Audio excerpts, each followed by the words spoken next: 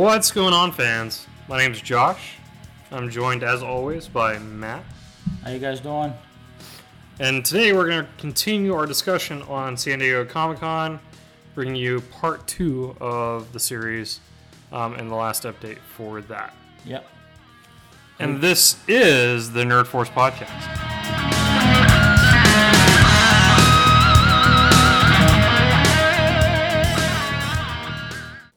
So, Matt, you got anything else for other news other than what we're going to talk about?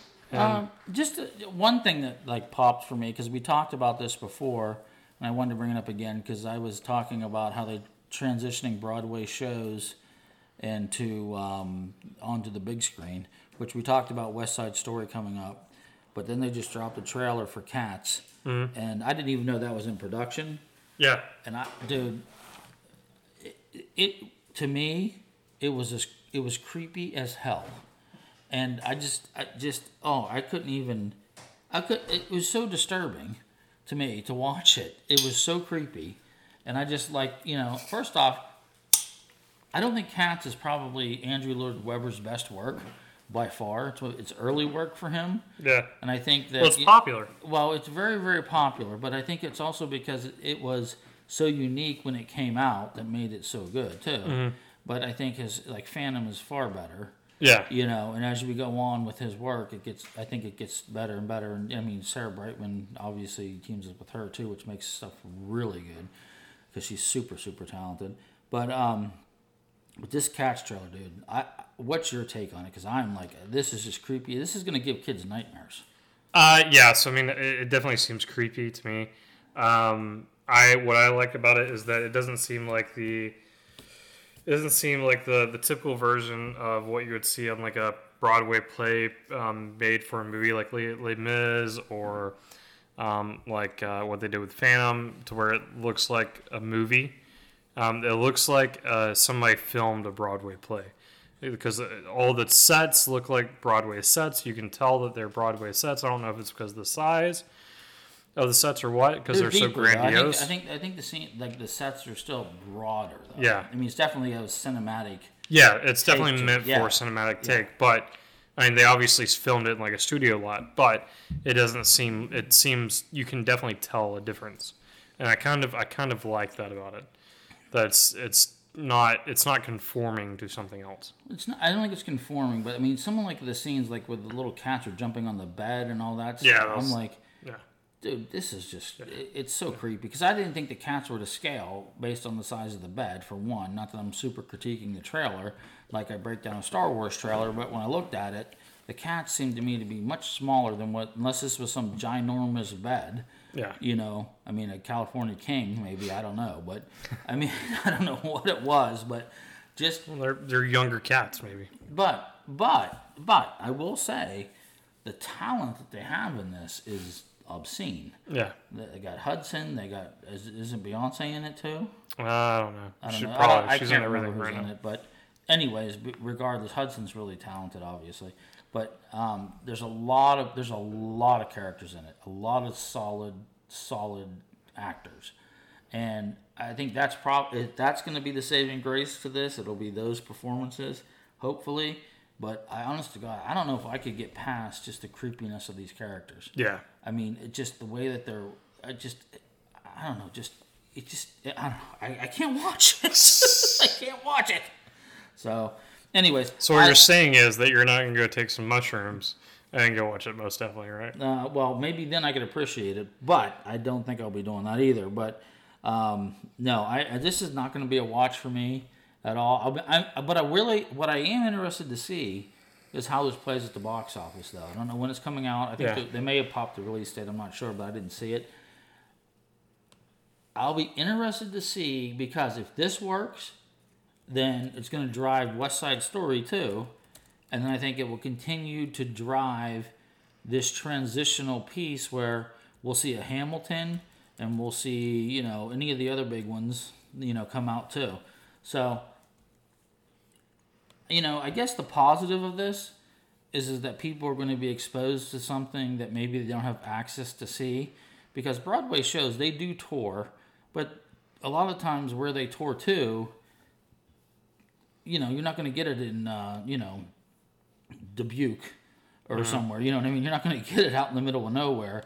They still hit the bigger cities. You know what I mean? The traveling shows and the traveling productions. But I think that it'll be interesting to see how it goes. I want to see. I wish it well. I just don't think it's my cup of tea. So, but anyways, that's one thing I just saw that I thought was interesting. Yeah. I mean, it definitely seems interesting. I'm not differing on that at all. Did you? I took the kid to see Lion King last week. Have you seen Lion King? No, I've not seen it yet. I know we talked after you saw it briefly, or texted or something like that, so I got your take on it. And I was surprised what you said. You know. So I mean, it was in passing, right? You were driving out, and I was coming in, and you asked me how it was, and I said, But there's more to it than that. What's your breakdown on that? Because I'm really interested on that because I do want to see it. So you mentioned something important about the box office, and that's definitely a key to see like where things are going and how things are going to get made in the future. This week it's made $728 million. Dude, that's insane. And change worldwide. Ridiculous. So. I think that obviously it did well, and it was a good movie overall. Like, right? So, but it had something incredibly impossible to contend with. Right? You can't go in there and expect it to be as good as the original. Yeah. And that's kind of where I was at. I was expecting it to take the original and to expand upon it. Right? So, like, you get the original movie with some extra parts in it. And that's just not what it was. There was dialogue changes in there that just didn't make sense. My biggest thing, my favorite character within the original was Pumbaa, and which is played by Seth Rogen. Yeah, which amazing choice. Yeah. I love. And he fell flat for me. Really? Some of the dialogue changes, like that's surprising. So there's that point where. Pumbaa's cornered by the hyenas in the final battle, or the third act, and then somebody goes, hey, or they're like, get the pig, and he's like, pig, who are you calling a pig? And he's like, it's Mr. Pig to you, right? Like, iconic line. And he says something about like bullies and stuff like that. And really? And it's like, but. And stuff like that. That's one example, but there were several. So there were some forced. Yeah, there was some forced stuff. It seems like it wasn't really forced. Like it definitely seemed natural. Yeah. But it didn't land as well as it could have if they would have just kept some of the original dialogue. Yeah. All right. So musically, compare it to the. I like Elton's version of Circle of Life a lot better than I do Beyonce's. Yeah. Other than that, musically it was fine. Donald Glover does a really good job as Simba on the music stuff that he does. Beyonce's Can we just refer to him as Lando because that makes me happy. Lando. Yeah. Okay. But I mean, other than that, that was the only one song choice that I wasn't crazy about. And I like Beyonce on most of her stuff, just not on that. I like Elton's. One thing I thought interesting, and this is again this little sidebar. I was reading on it a little bit, trying to get some, glean a little more information. But all those shots they did of the groups and all that type of stuff, Beyonce wasn't there. Yeah. So basically, it was a tape mark where she was supposed to be. Yeah. And then they photoshopped. Yeah, that was one cool thing about it. Yeah. So I mean, I like. What's his name? Jon Favreau's. I can't believe I forgot Jon Favreau's name. But Jon Favreau's take on like how he performed it, because they did like a screenplay for it, and they had the actors act it out as they were like not necessarily as they were recording, but to like get the movements and stuff. So I thought that was really interesting. But yeah, Beyonce is too big for that type of thing, probably, to where her parts, she may have not been there to act out. Yeah. Well, the bottom line, I mean, you're saying right now, after second weekend? It's not into the second weekend yet. So as of today, the total as of today is 728 million, or 728 million. How does that bump up against Endgame? During the first week. Yeah. Um. I mean, I'm just thinking it's got to be close. Well, Endgame during the first week made $1 billion, right? No, I don't think so. Anyway, opening weekend made 357 million in the opening weekend for Endgame. For Endgame. And this made 780 within the first week. And we just topped $1 billion with Endgame. We just topped. So that was something I was going to bring up too. But so the first week with Endgame, it made 473 million. So this movie has made more within the first week than Endgame did. You got to be kidding me. No. So this Endgame just got the number one. Yeah, movie. That's what I was going to bring up. It's going to be knocked. It's going to be knocked off. I don't think so. I bet it will. I don't think so. If this movie, come on, dude. I don't think it'll have the same, because you had Endgame that was sold out for weeks, and plus you're judging a 3 hour and some odd minute movie up against a 2 hour movie. So you've got. I'm more just judging off of one availability weekend. to so run. one weekend.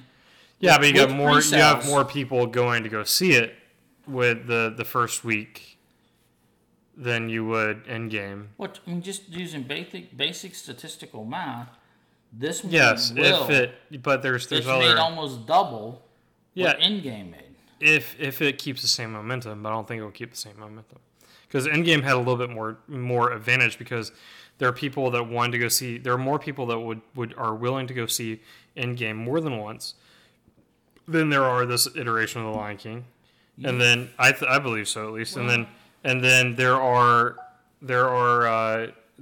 Endgame was sold out for weeks at a time. So their early weekend numbers already had the pre-sales done. So it's like you and I, we bought our tickets a month in advance, 2 months in advance. Yeah. So I mean that was in there already. And when the weekend wrapped up, I mean that all that's accounted for though. So when we wrap up, the pre-sales are accounted. We get through the week of Endgame. You're at 400 and something million. 473 million. 473. This is at 789. Mm-hmm. Yeah, it was at as many theaters. It was or was not? Was, but it ran more often than Endgame did. Lion King ran more often than Endgame did. Okay, so you're thinking the wash will be when it cuts down on the offerings the following week. No, I think that because it was on more theaters and it wasn't sold out every theater. When we went to go see it, it wasn't packed. Okay. So I mean, just judged by what I was there to see. Yeah. It doesn't have as much drive to it as Endgame does. Okay. All right. Well, granted, we'll track this. It's still got a lot of drive to it, and they're going to do. It's going to do well over $1 billion. It'll do $1.82 billion, but that's going to exceed Endgame. No, it's not.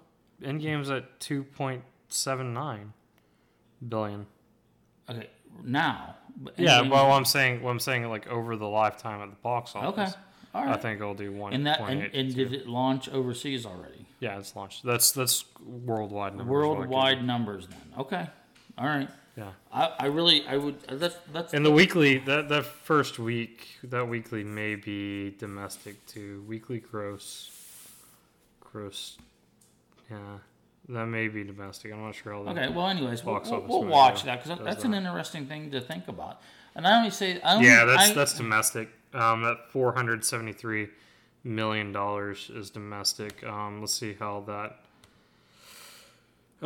So Lion King for the first week, domestic did 275. Okay. Versus 475. All right. So we're more in line then.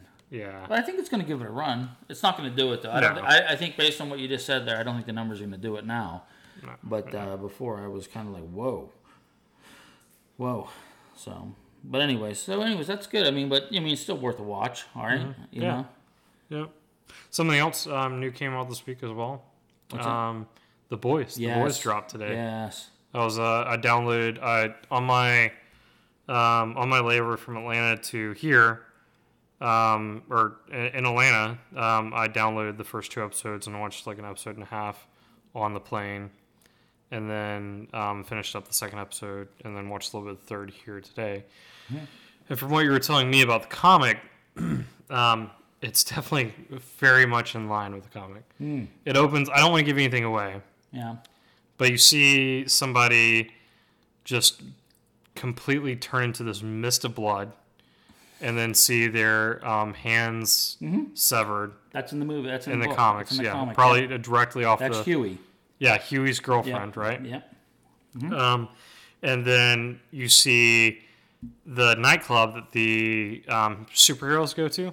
Mm-hmm. You see they walk into this nightclub, and there's like this Ant-Man character that's really tiny, and then like dives into this woman's vagina. That's then you got it. And then there's a couple there's a superhero having sex with some people on a chandelier. Yeah.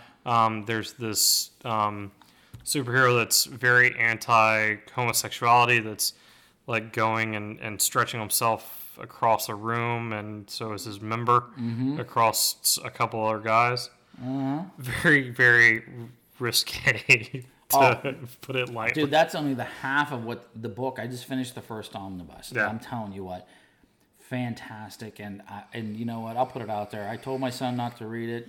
Of course, I didn't hide it from him, and of course, I found his bookmark. Yeah. He was way ahead of me, so he wrapped that up pretty quick. As long as none of those pages are sticking together, Yeah. probably okay. No, they're not. Trust me, and I will share one tidbit that I thought was just, again, keep in mind, this is contextual to the comic, and the humor of it is satirical in a sense to make it's a very okay. Let me rephrase this. The writing is complex in nature, but it covers very sensitive topics in a way that is but it talks about these topics in a way that shows how ridiculous people's personal beliefs may be so skewed to what it really is, you know? And I think that's, again, we go back to Enos's, the way he writes, and that's what makes it such a rich comic.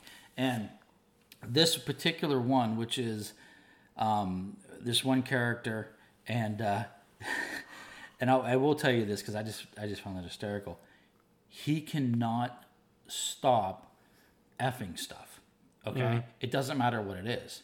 I mean, it's anything, and he's talking to us. The Deep? Huh? This is the Deep? Or? No, not the Deep. Oh, okay. No, it's Tech 9, I think is his name. Or Okay. Tech. I can't remember. I think it's Tech something or other. And he has a sidekick, and his little sidekick buddy's name is Lado, and Lado is a flaming gay guy. Yeah. So, but anyways, this guy cannot stop from banging everything in sight. It doesn't matter what it is. It could be there's a hot dog bun sitting there. He's gonna bang it. It could be anything, right? So this one scene in the comic, which is so hysterical. So he obviously he lives in a big mansion, and he has a butler who has served this family for years and years and years. And the butler's like, he's packing up and he's looking at him. He's like, I will no longer be working with you. I was taking my services to somewhere else. I apologize because I have loved this family for all my life, and my father, I love this family the whole life. And Tech's pleading with him. He's like, please don't leave. He goes, I'm sorry. I can't help myself. And this is like some 80-year-old butler guy. Yeah. And the guy goes, he's like, I'm sorry. I will not be in those type of situations. He's like being very proper about, obviously an incident that occurred, right? Yeah. Well, Tech obviously jumped on the guy, and like I said, any orifice is wide open. It doesn't matter to him, like I said. And that's what he's talking to the psychologist about. Is I got to stop doing this, And so anyway, I guess he bangs his butler in the ear. Okay? So he's like, please don't leave. I will pay to get it syringed out. It doesn't matter the cost. I will pay for it. Please don't leave me. So that just gives you a sense, and that's just one little vignette of all the stories that Tech has gotten himself into with his insatiable appetite to basically bang anything in sight. Mm-hmm. So, and that's like there's a 3 comic run in this set that talks. It's basically him, and he's so distraught, and like being that he has Lado, which is his sidekick, and Lado, like I said, is a flaming gay guy, and he then has to send him out on his own to go out and search his own superhero rights and everything because he's so scared he's going to violate his little buddy. You know what I mean? Yeah. So it's just again, it's very touchy material. That's all I can say. But it's written in a way that I think that everyone would appreciate it. Like we've talked about it before, and I cannot wait. I'm so jealous that Josh watched this before me. But I will when we get on. We'll do a full review next weekend. I'll have it under my belt, and you will too. So. I'll probably have it under my belt by Tuesday. Oh, no doubt. It looks. I mean, I can't wait for this, and I figured that it was going to be really good because if you noticed, whatever phone company gives away free Netflix, they're T-Mobile. Yeah, they've before it was even released in their commercials they were showing you get free Netflix, and what was the snippets they were showing? The Boys. Boys is Amazon. Or Amazon. Who's giving Amazon? Who's giving Amazon away? Sprint? No, it's not Sprint. Sprint goes. Somebody's giving Amazon for free. Away, but yeah. Yeah, whoever it is. AT&T or Verizon. Yeah, whoever it is and they're using that, and they were using that before it even launched. You know what I mean? So, anyways, I'm excited about it, and like I said, once I've read enough now that I will definitely be able to make that comparison between the page and the show, and see what they do. But I don't think they'll go past the first omnibus. But I think what you said that opening scene, where the Huey's holding the hands and they're just bloody stumps, and he won't let go of them. You know what I mean? And that was an example. But they have carte blanche at that point. It's like superheroes can get away with it. You know what I mean? Yeah. And that's where they start getting that dynamic, and they dig into that dynamic. It's definitely the exact same. Yeah. On the so movie. I'm so happy. I can't wait for this. I'm looking forward to this really, really, really a lot. So I don't think we've talked. You and I have talked about this. I don't think we've talked about this on the podcast. But there's a rumor that the deal with Marvel and Sony on the Spider-Man stuff can be null and void if this Spider-Man movie, if Far From Home, doesn't break $1 billion globally. And we pulled the numbers on that last week. I pulled the numbers again today. All right, where are we at? We're about 16 million shy. Wow. 15.5 million shy right now. It's still showing, though. Yeah, it's still showing. So, I mean, we're only in weekend 3.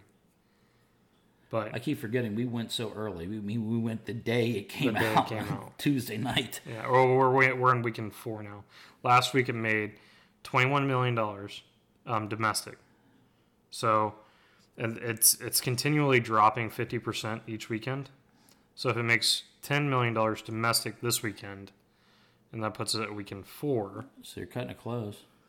But that's domestic. So globally, it'll probably make a little bit more than that. So I'll probably... And the $1 billion mark includes global... Yeah, it includes gross, like global gross, worldwide gross. I think that is a... I think they'll put it... I think this weekend we'll probably put it through. Yeah. And let's hope so, because I think that sounds like a flashpoint that definitely needs to... yeah, we're going to talk a lot about stuff, and we'll get into this directly after this. But we're going to talk about a lot about stuff today that could potentially... carry over into the Spider-Man stuff. Cool. So let's get on with it then. So obviously we talked last week about everything up until the Marvel Kevin Feige panel, and then the Kevin Feige Marvel panel hadn't came out. Yeah. As of when we were talking about it. Right. They released within like 2 years. They released 10 projects. Yep. They're going to be... That was the slate that we're seeing on the Untitled Marvel movie releases. Yep. And we definitely got a lot more than we thought we were going to get as far as what they're going to drop. Oh, absolutely. And then to keep in mind that within the next month, we've got a D23 conference to where Marvel's going to be back there again. And they're going to have to drop more stuff. Yeah, they're going to dig more. Yeah, they're going to dig more into it, or they're going to drop more stuff, because we only got 2 years. Yeah, a lot of people are saying that this is it for Phase 4. I don't think so.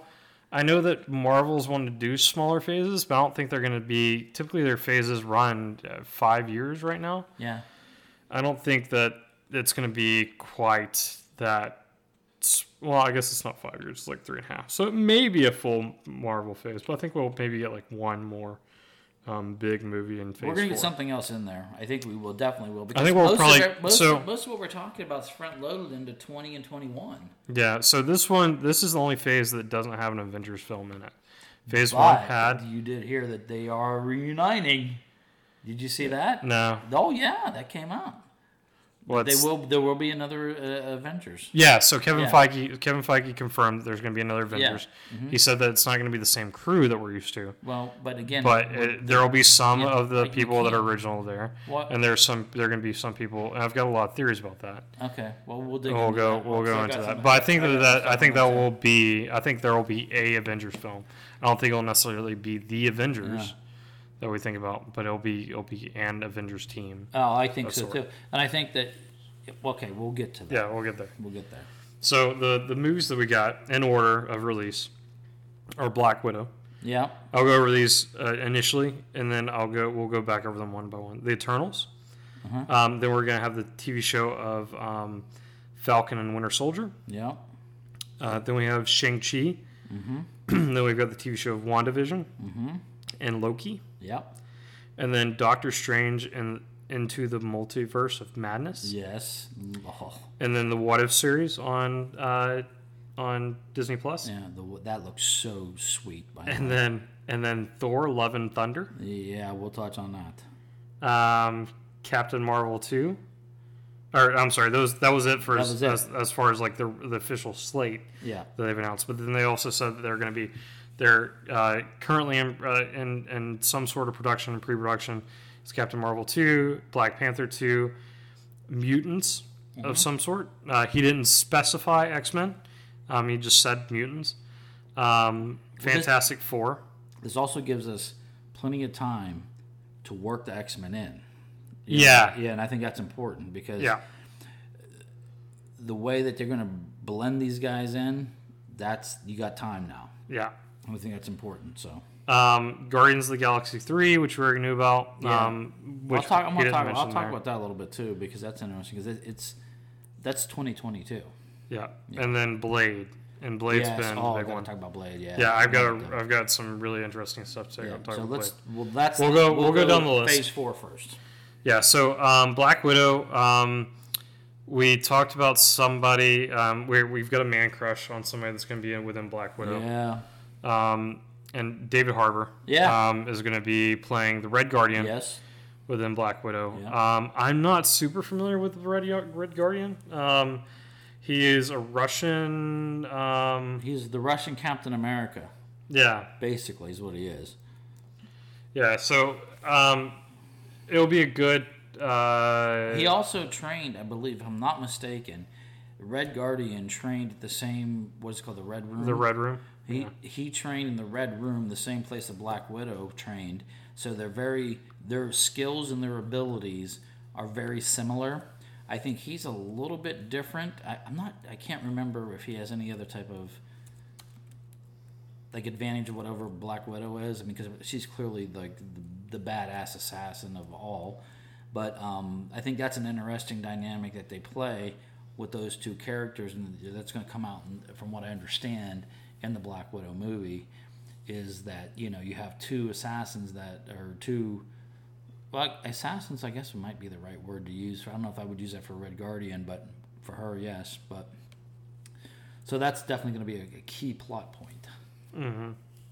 Well, the comic they're pulling from, I'll have to give it to you. I'll get upstairs. Yeah. Is I forget the run's name, but it's basically when Black Widow has been replaced as far as the Russians are concerned. Yeah. So they've officially taken the mantle of Black Widow and given it to somebody else.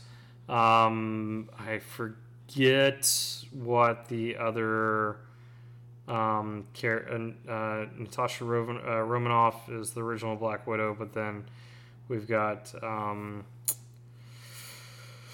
what's her name?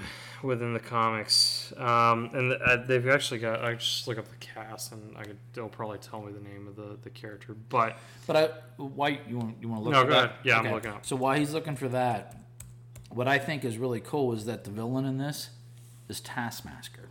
Yes. Okay. So not cast yet. Don't know who's going to play this character. But so Taskmaster, for those who don't know who this particular character is, this person has an ability in there, and I don't know if it's like I can't remember if it's a photogenic type of thing or whatever. They have the ability. It's muscle memory to a point. Yeah. But he does it, and he sees it. Yeah. And then he can. He's got like an eidetic muscle memory. Exactly.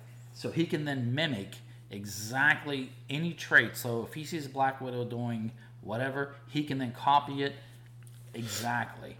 So they could be almost to the point of like a stalemate. If he's fighting somebody, he's watched them, and he's now mastered their abilities. Mm-hmm. You know, and that in itself is pretty cool because really that's. I mean, when you talk about how awesome Black Widow is, that's what it is. I mean, it's like all that crap that she can do. You know what I mean? And you know, with the kicks and all the everything she can do, but. And it's so I think it's a cool character. It's another softer character that they can continually reuse within the films too, because he matches up with Spider-Man. He goes across he's in a lot of stuff, a lot of different stories. Yeah, Yelena was the other Black Widow's name. So she's a female Black Widow that or the replacement to Natasha within the comics. Yeah, and she's trying to take over the mantle, and there's a big whole run to where she comes after Natasha to get rid of her, and then that's when they start taking place. I'm sure it doesn't work out well for her, though, right? No, I think that she nothing like within the comic book run that I've read of her. It doesn't really go anywhere other than she's been defeated and she goes back. Kind of just okay. Yeah, but. I'm sure they'll probably bring her back. I mean, there's been a lot of theories as far as like she may be replacing, Scarlet as the Black Widow that we know has been was spoilers killed in Endgame or died. She's done. I mean, as far as our continuity that we know, she's dead. Yeah. So and she's not coming back. Yeah, and that brings a whole point as far as like timing and stuff. This movie takes place between Captain America: Civil War and Avengers: Infinity War. Yeah. So that gap in between those two movies is where this takes place. Yeah. And which I like that. To be honest, I like that. Yeah, I don't want to see it nor her I don't want to lose her. I love her, dude. Yeah. She's such a good character, and she's strong. She's strong on screen. She's strong with what she does. And like to be able to go back and start plugging these gaps. And the one thing they talked about too that they're going to cover in this is explaining that little quandary they always talked about what happened in Budapest. Yeah, so they're going to go back to Budapest. Yeah, they're going to cover that. So, and I think that hopefully, if they take this type of approach with filling in some gaps, which because when you think about it. The whole time sequence and stuff, crap happens, right? You know what I mean? So they have that opportunity to go back and for the characters like Black Widow, who we know is currently dead. For reals. Yeah. So we can still see these people because I'm not ready for Black Widow to be gone. Yeah. Yeah. I think that there may be a way to keep the character in without keeping Scarlett Johansson in too on this. Well, of course. Yeah. I mean, yeah. I don't mean the character. I mean, I like her in the character too. Yeah, I think she's done a phenomenal job with it. I think so really too. But I mean, if they can hand off the mantle in a way, I think that the new girl, Florence Pugh, who plays Yelena, if they do like a, to where she turns at some point. Sure. And, yeah. No, I mean, I'm open for anything with it, but I just don't. I mean, I think most people would agree that. Okay, if we get another Black Widow and we begin that transitional period in that movie, then that will help. You know what I mean? Because again, it's like when you lose a main character like that, we're going to talk further when we get into Thor too, about how when characters change and stuff. But I don't think the same thing's happening. Well, that's a little bit different. But I mean, but in this situation, it's like you're going to be replacing the character. But we will talk about that when we get to Hawkeye too. Yeah. I mean, that definitely is where that's Hawkeye heading. was one that wasn't on the list. Yeah, we'll talk about Hawkeye. It's on my list. So, but anyways, so we'll get there. But I was on episode 11 within the 2 years because I forgot to put Hawkeye down, which is another big one that falls into something else I want to talk about. Yeah. So after that, we've got Eternals, and we've got Angelina Jolie. That's for sure been cast in that. It's got a few other people in there that aren't as big as Angelina Jolie, but you'd definitely recognize them if you saw them. The entire panel was on, and it seemed very interesting to see the full cast there. Angelina Jolie wasn't there, but the rest of the panel was, or the rest of the crew was on the panel. No, I think there's other characters that we should probably talk about that are going to be in there too. I think that people need to understand too that this Eternals and Deviants. I mean, the battle with the Eternals has been the Deviants. That's the thing, right? Mm-hmm. Their nemesis are Deviants. Yeah. But people need to understand too that Deviants are what? That's Thanos' crew. Mm-hmm. That's Thanos and Thanos' crew. Mm-hmm. Thanos is a Deviant. Deviant, yeah. Exactly, and I don't think he's half Deviant. Well, half. Yeah. Okay.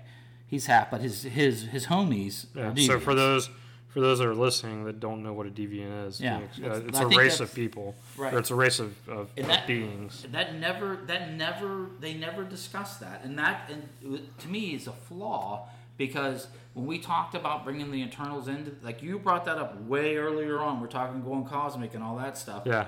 But this thing about deviants, and the connection between the two was never really established or talked about, and I think that was a mistake, and that could have. Well, I don't think it was a mistake. I think that they kind of left it open to be talked about later.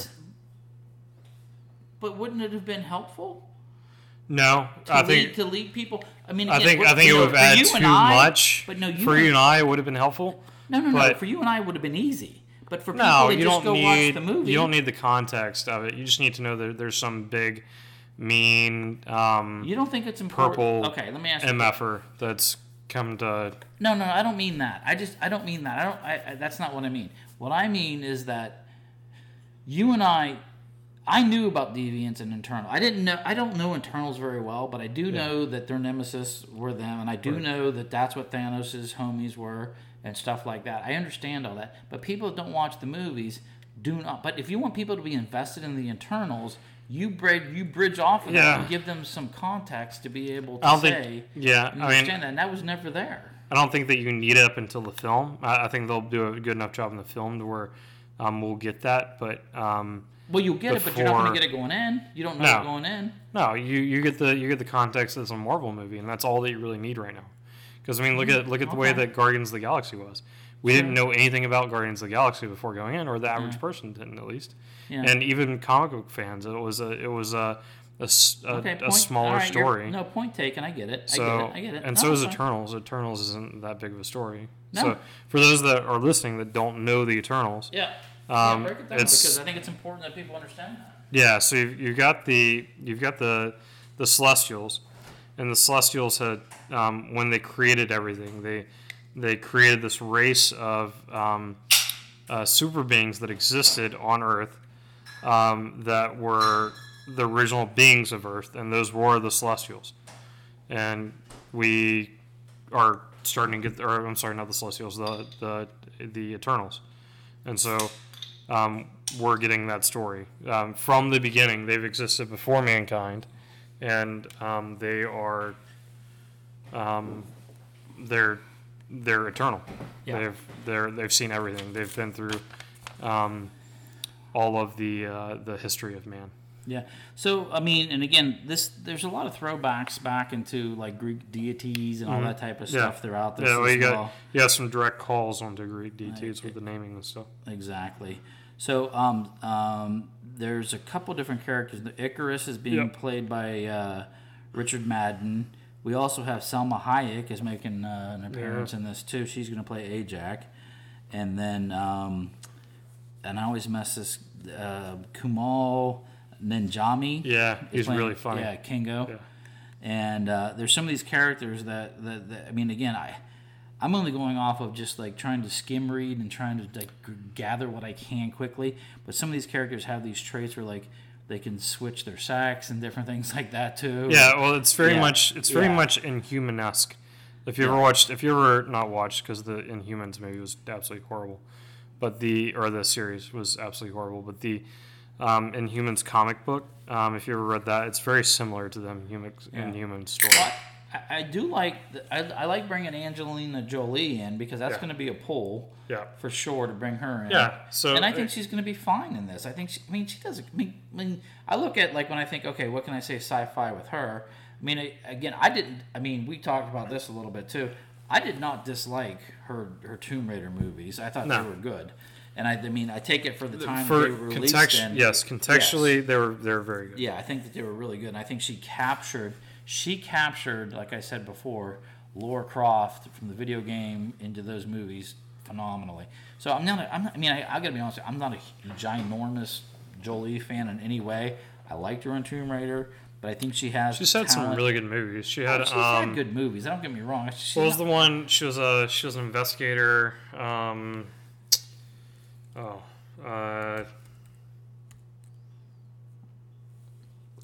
My point is that, when I talk about bringing people into our universe, I'm looking for people that are going to be able to bring something that's going to have value. Yeah. And I think that she's going to bring value. She's got the chops. Oh, she's got the chops. There's no question about that. And the character that she'll be playing, which is Athena, I think is obviously one of the main stronger characters within the Eternals, and I think she's going to do a fantastic job. But I look at what she's done, kind of like not completely in the sci-fi realms and everything, but like I think she did a great job with Maleficent, and things like that. So Wanted. What's that? Wanted was really good. Yeah, Wanted was good. Yeah, but she's joining the MCU, man. So that's all we can say about that, and I hope she does well. I think she will. But I think that there's another person, too. Lauren Ridloff is going to be in it, too. As, Maker, I think is who she's going to be playing.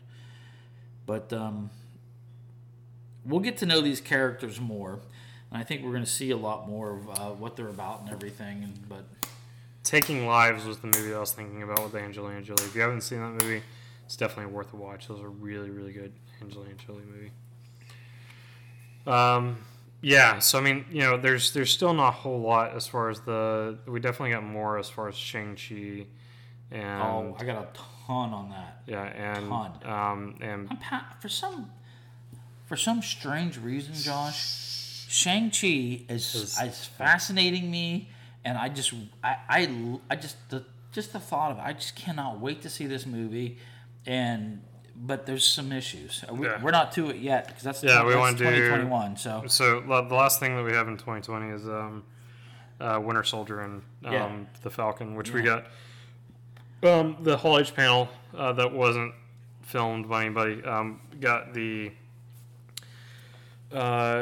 listing of what's the guy's name? What's the purple mask guy that was in Civil War? Do you know?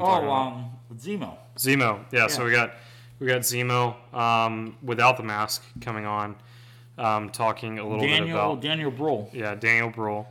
He was playing the character. He was playing the Motorhead accent of goose on there. Not the accent of goose, but the Unmets or whatever they're called, the little dots. Yeah. So he came on and he was speaking as the character about the events that are going on within. Wait, hold on a second. He came on in character? In character onto the big screen. I missed that. I was like, it's not filmed anywhere. It's it's a play-by-play. There's no one had footage of that? Not anything that's up. I could find. Nobody. I didn't look that hard, but. Well, no, I haven't either. I know. I watched the panels and stuff. I like that approach though. Yeah, so that's how they introduced that particular panel. Was they had Zemo up there and Zemo was announcing that he was going after Bucky and Falcon. So so again, that's important because you know why? And then he puts on the hood, the purple hood. I think that the purple mask. The ones that draw the least of my attention is this one. Yeah. I enjoy they've got a lot of really good chemistry together. Oh yeah. So a buddy cop type of thing works really well for them. In this one, what we're going to see, from what I've gathered, is we're going to see Falcon struggle with holding the mantle now. Yeah. And I think that's important. Well, he came out on the panel holding the shield. He should. Yeah. So, as he should. Yeah. So when you take, and that's the only thing that's driving my interest toward this, because I like the Winter Soldier and I like Falcon, but I look at them too as ancillary support guys. Yeah. But now we put them together, and now we have what the mantle, and again I still struggled with why.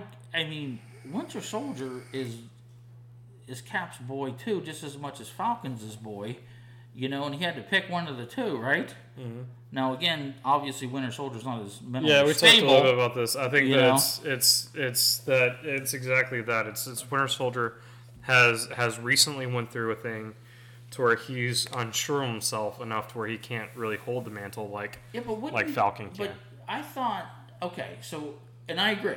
Yeah. But when in how long he was shoveling hay in Wakanda into those little carts, I mean, eventually they finally realized, okay, Bucky at this point is back to Bucky, and they come and they give him his arm back. Yeah.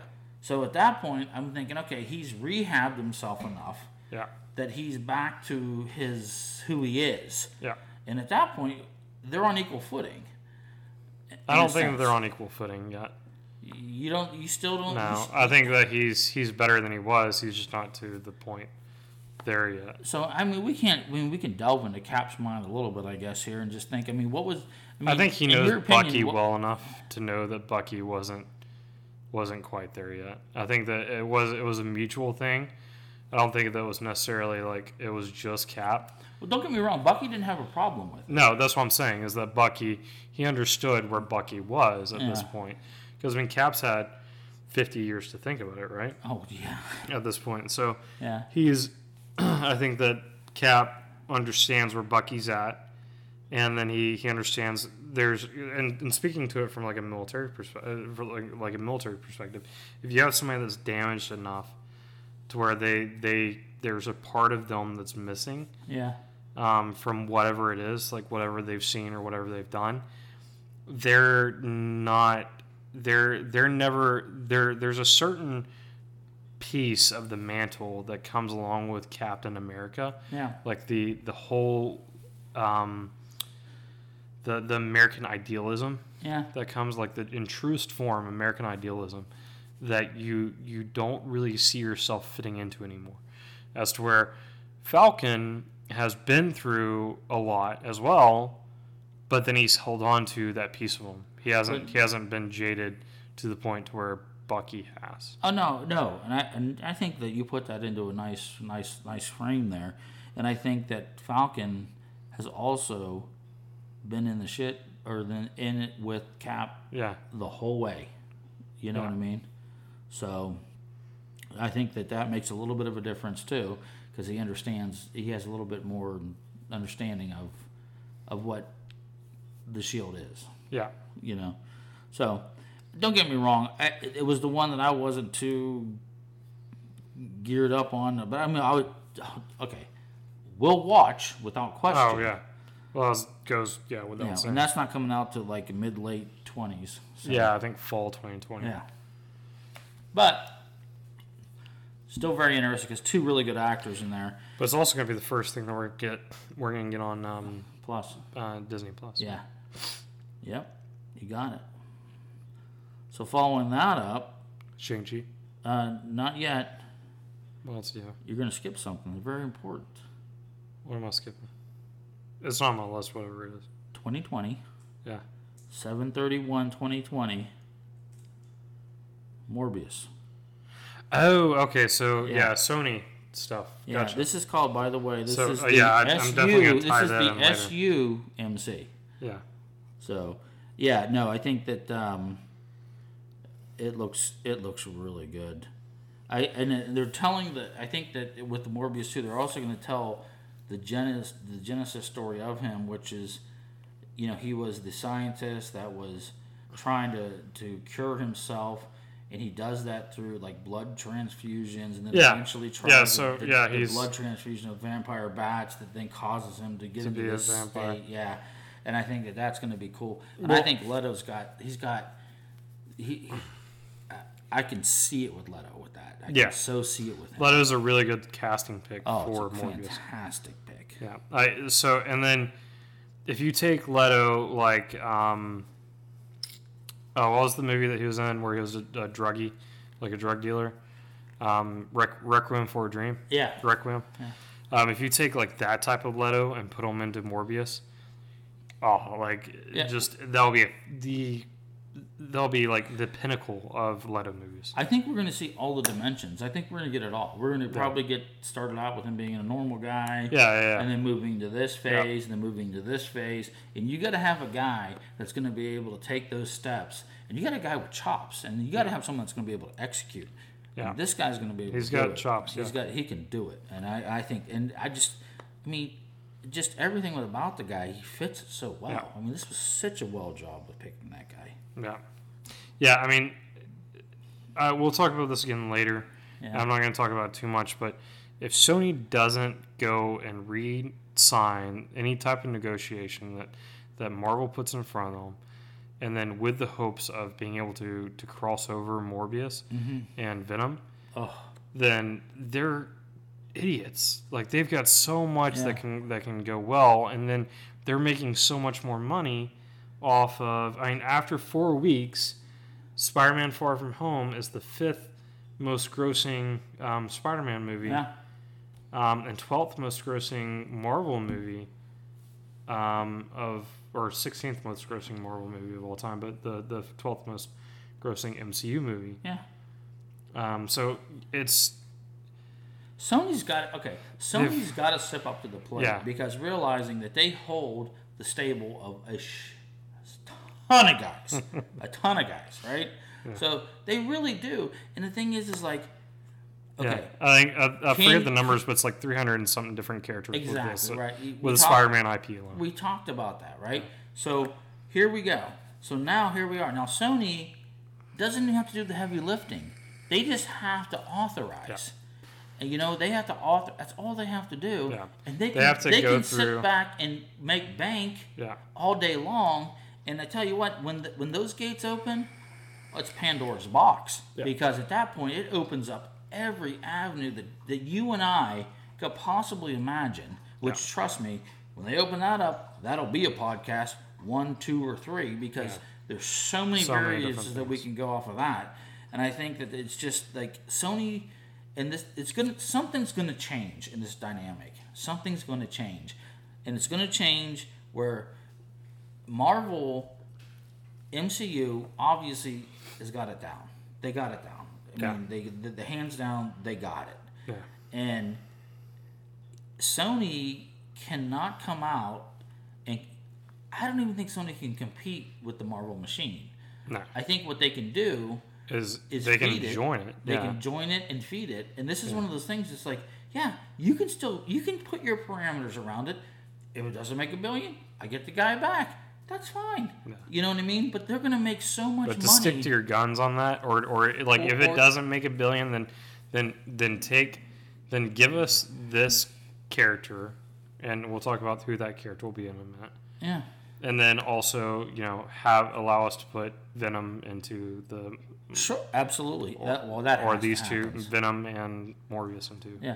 Well, and the thing is, it's going to be nerds at the gate. What's going to happen, because nerds at the gate, they'll be coming to Sony and be like, come on. Oh yeah, there'll be several petitions if that doesn't. It'll get to the point where Sony's going to be realizing. I'll be creator of several petitions if that doesn't come through. Josh and I will be leading with picket signs. But it just makes sense, and there's sometimes business deals make sense, and at some point. Sony's got so many revenue streams going on now; it's ridiculous to begin with. And this is just they're making so much. If they do look at what they're doing with the Into the Spider-Man or Into the Spider-Verse movie, the cartoon that they're doing. Absolutely. Imagine if that film would have came out without the MCU tie-in with the Spider-Man movies. Oh, I get it. It wouldn't have made nearly as much. I mean, but there's so many things I can think about with Sony. Okay, so all right, you do this movie deal, right? Mm-hmm. Sony can retain the video game rights, and dude. If you think the video game rights to something they is don't not retain. lucrative, They don't have the video game rights. Who does? I forget, but it's not Sony. But they did. They have a special deal with the video games to where it's like with the Spider-Man, to where it was only released on PlayStation, but that wasn't because of the rights. You know what? They need Pablo Escobar to cut some drug deals within Sony and MCU and just get this done, because eventually, once we get through this phase and we get into 5, we're gonna need an injection of something that's gonna really keep moving this machine forward. And I think that they're maybe they're holding out for the sweet time to make that happen, but I don't think it's any sweeter than now, because I think they hold merchandising rights though. So I mean, merchandising rights or rights on the merchandising, and the Spider-Man is the most merchandised superhero of all time. More than Batman. More than Batman. He outgrosses Batman 2-1. Wow. I promise you. Okay.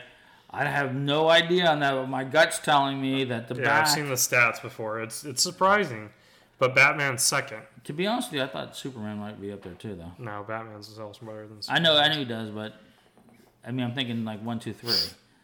But maybe I don't remember but I was almost as surprised as you are with the Spider-Man. But I'm a '90s kid too, so I mean, I grew up with the Spider-Man cartoons that were really good. Yeah. Well. Too. I mean, Spider-Man's just as iconic as Batman. I'm not going to poo-poo Spider-Man in any way. He's fantastic. So, I obviously, as I think it's been well established on this podcast, I am a Batman guy. Yeah. So, but anyways, we kind of went off topic a little bit with that. But anyways, back to Morbius. Looking forward to it, and in my dream world, Josh, this is a dream world, okay? Mm-hmm. If everything was in a dream world, how sweet would it be a Morbius and Constantine crossover? Superman's number 4. 4? But these seem a little off, because they're these numbers. I'll have to. Well, don't worry about it. It's no big deal. But anyways, I just thought that, with that type of character, and if you put Constantine together with that would be such a great. And, there have been DC Marvel crossovers in the past, especially in the comic book world, so. Spider-Man grosses $1.3 billion a year off of everything. Really? What's Batman do?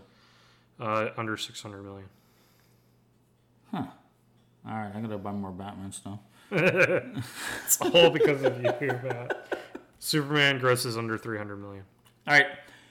Everybody that's listening to me, you go out, you buy a Batman shirt, and buy a Batman hat or a Batman phone cover, or buy something Batman this week, and we're going to see if we can move these numbers. Anyways, that's probably all I got on Morbius, though. But I think it's going to look really. Did you see the poster that they had? No, I haven't. I'm so behind on this type of stuff. Yeah, there's I don't know if it's a poster or if it was just maybe it could have been fan art. I don't think it was fan art though. I think it was a legitimate, kind of a teaser thing or whatever. But it looked pretty cool though.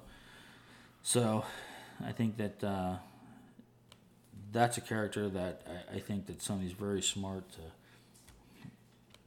Was it the one to where Jared's is Morbius with the nose and stuff? Yeah. That one's been out for a little while. I think that one is fan art. Yeah, that's pretty. It is fan art? Yeah, it's been out for a little while. Oh, okay, then skip it. Then don't. I mean, you'll look at it if you want to. Oh, yeah. I mean, it's definitely cool art, but I don't think it's legitimate. Yeah. If it is, it's been out for a little bit. But I don't see any type of official Sony. All right, so moving on. I think we're finally getting to Shang-Chi. Finally. Yeah. To the Shang-Chi. Yeah. Yes. I'm super excited about this. Oh, dude, I can't tell you enough, but what I really love about this is the callback, though. The callback of Shang-Chi to Iron Man. Yes. Is phenomenal. 10 rings. Yeah, no, but I'm thinking the years in the making, because we just reached 10 years. This comes out in next year. Yeah. 2021. Okay. So 2/12/2021. I thought we got 2 Marvel movies next year. What 2 Marvel movies we're getting? The Eternals and Black Widow. So, yeah. 12 years in the making. Uh-huh. We're getting callbacks from 12 years ago. Yeah, exactly. And it's still current enough to where people are able to pick up on it. Oh, yeah. Oh, my God. I picked up on it immediately. No, that's what I'm saying. But it's something 12 years old. I know. It's beautiful. This is beautiful. The only other thing that you could have done that with would be Star Wars. Yeah. Oh, exactly. Oh, of course. Of course you were going. Oh, well, Star Wars, no question. But you know what? To be honest with you, that's what they're doing. They're creating a. I think they've created it. It's there. It's there. There's no doubt about it. I think There's more pieces on the chess table too than Star Wars has. So, even though Star Wars' galaxies extend way beyond the books and everything else like that. But everything else. I could say the same thing about the comics. Yeah, exactly. Oh, true. Yeah. But so Shang-Chi, and it's called The Legend of the Ten Rings, and the villain is going to be Mandrake. The Mandarin? Mandarin. Not Mandrake. Mandarin. So, again, you see this in Iron Man 1 when he's being... And again, I don't think they want to... Iron Man 1, Iron Man 3... There are possible tiebacks to Ant-Man and the Wasp as well. But the one where Tony's like being held and he has it like, and again they're trying to stay away from using the term terrorist. Yeah. You know what I mean, or whatever. Yeah, but they have the backdrop behind him, and he has the 10 rings things behind him, and all that type of stuff. So, but anyway, so regardless of that, basically, so do you understand what the 10 rings are, though? Yeah, it's a terrorist organization. But the 10 rings for Mandarin, though, too. So the 10 rings, basically, he has 10 rings that he wears on his hands. It's very similar to the Infinity Gauntlet type situation. Yeah. So he wears these, and he rules, with these rings. And from time to time, what he'll do is he'll pull these rings off, like one ring off, and he'll give it to somebody to go complete some type of diabolical task or whatever it might be. Well, obviously, the dude's evil as heck. Mm-hmm. I mean, there's no question about that. But so not to go. Okay, so they also cast the person too. Mm-hmm. So, but before I get into the casting, well, no, we'll talk about who's being cast because I don't think these aren't going to matter to most people because you're not going to know them. Yeah, he's I mean, he didn't even know. So the casting just happened. Yeah. They did a screen test the Tuesday before. Yeah. They did the Marvel Comic-Con panel. So they have... he's only a week and a half has been casted at this point. So then I'm going to tell you the backlash of all this too, though, which I think is very interesting, which I never thought about, which I thought was phenomenal. And it was brought up on a podcast or a YouTube that I watched, but... Which YouTube? It is called Beyond the Trailer.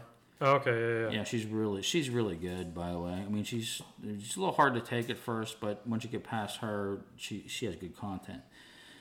And she's wrote a ton of comic books too. She's got cred. This woman's got cred. So her name is I want to call her Rudolph. That's not the right name though. Beyond the Trailer. You look it up. It's good stuff. Anyway, so Simu Liu or Liue. Yeah, Simu Liu. Liu. He played in a movie called Bad Blood, but he also does a sitcom in Canada called Kim's Convenience, which is available on Netflix. Oh, that's cool. I'll have to check that out. So you can definitely see the guy there. But the thing is, he's Chinese Canadian. So he was born in China. His parents immigrated to Canada, and he's obviously Chinese Canadian now at this point. Yeah, he made a joke about that on the panel too. He came out speaking Mandarin. Yeah, and he's like, I didn't even understand what I was saying. Yeah. So then they cast the Mandarin. They cast Tony, and again I'll butcher his name. Tony Chiu Wao. No, Liang. Liang. Yeah. Liang, I believe. Yeah, his full name is Tony Chiu Wao. Yeah. Liang. Okay, so I'm butchering that, but this is the scenario that's going on right now. So, and again, I don't think this belongs in movies, but it exists and we can't escape it. So this guy is basically the comparison to in China, he's Harrison Ford. Okay. He's every good guy, every movie, and he is a ginormous star in China. I mean, to the level of they compare him to Harrison Ford. Yeah. So he plays in China all the good guys. Yeah. Okay, so now He's playing the Mandarin. Western movie he gets to put in playing the bad guy. Yeah. Okay. But I'm just telling you the backlash here. Hold on. So now we have a Chinese kid who has defected from China to Canada, who's going to be playing the good guy. And we have China's hometown hero playing. Dude, I get it completely. Understand what you're saying. Yeah. Hey, we accept. English Spider-Mans and what I'm saying is that if you look at take Dragon Ball, right? Dragon Ball, there was an arc with Boo, and Boo was the epitome of he was specifically created to be the epitome of the American way. He was fat. He consumed everything that he could. That was his whole thing. He turned everything into chocolate and consumed it. That was his story arc. And he was the biggest bad within the series of Dragon Ball Z.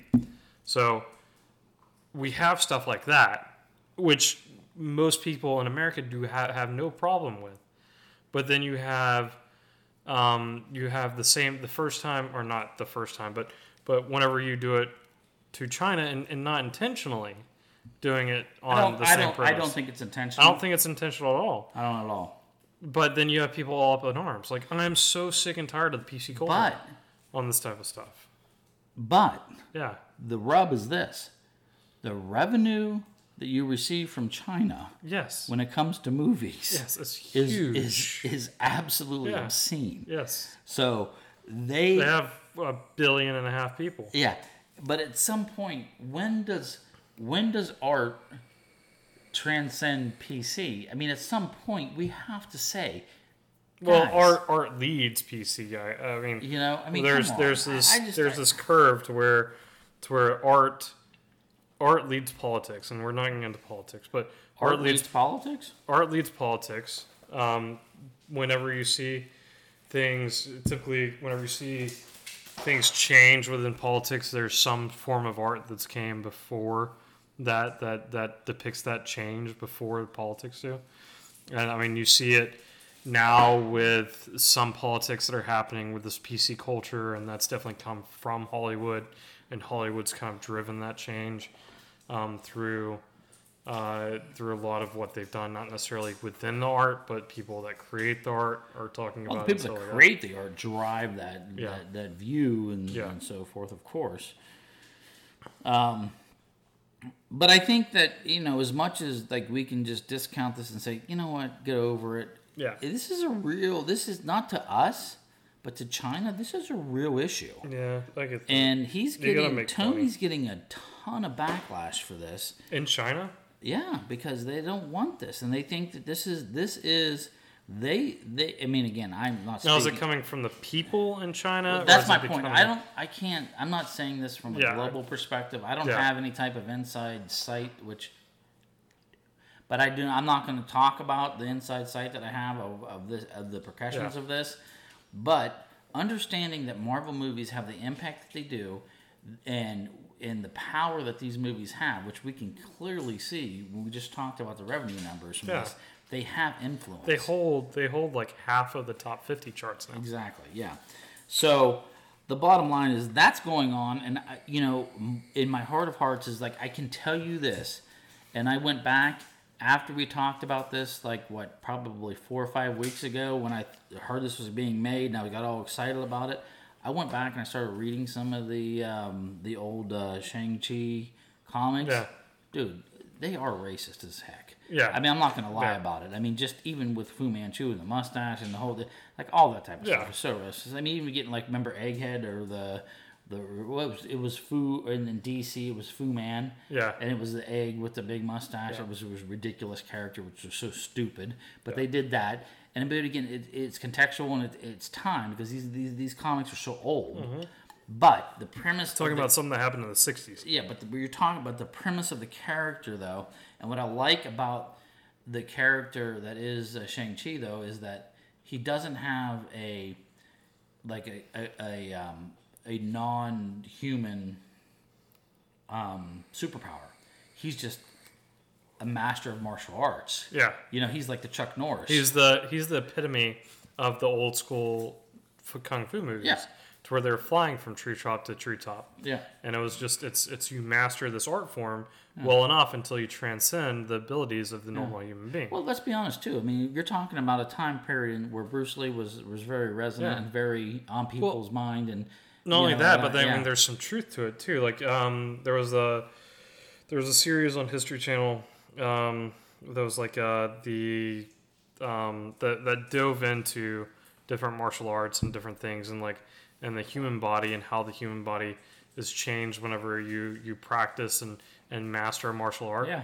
And so they went and took they took impact pads that they measure on crash test dummies and stuff and put them on punching bags and had martial artists kick these punching bags. And they were getting the same results as if you were to be hit by a car going at 60 miles per hour. Oh, yeah. And so, and then not only that, but then people that go and take these kicks and that are able to be fine. So they went and did that, and they took thermal imaging of people as they took kicks from martial artists took kicks from other mastered martial artists. Did they have please tell me they had a tough subject like you or me that had no martial arts experience. And your rib is in your ear. And Tom was in the hospital for a week. A coma for 2 days. But it goes back. I think it harkens back. I think you're in that wheelhouse when we were talking about Bruce Lee. I mean, everyone knows Bruce Lee. Obviously, he's iconic. He is. I mean, he is martial arts. Him and Chuck Norris. But, Jackie Chan. Jackie Chan's a whole nother. That's another thing. That could be a podcast in itself with Jackie Chan too. But I think that. Even with Bruce Lee, you're talking about that, but they always talked about how he could be 2 inches away from 6 you. 6-inch punch, yeah. Yeah, and just boom and hit you, and all that type of stuff. And it's just, I mean, and there's Jason Lee was it Jason Lee? Brandon Lee. No, not, and that was the Crow.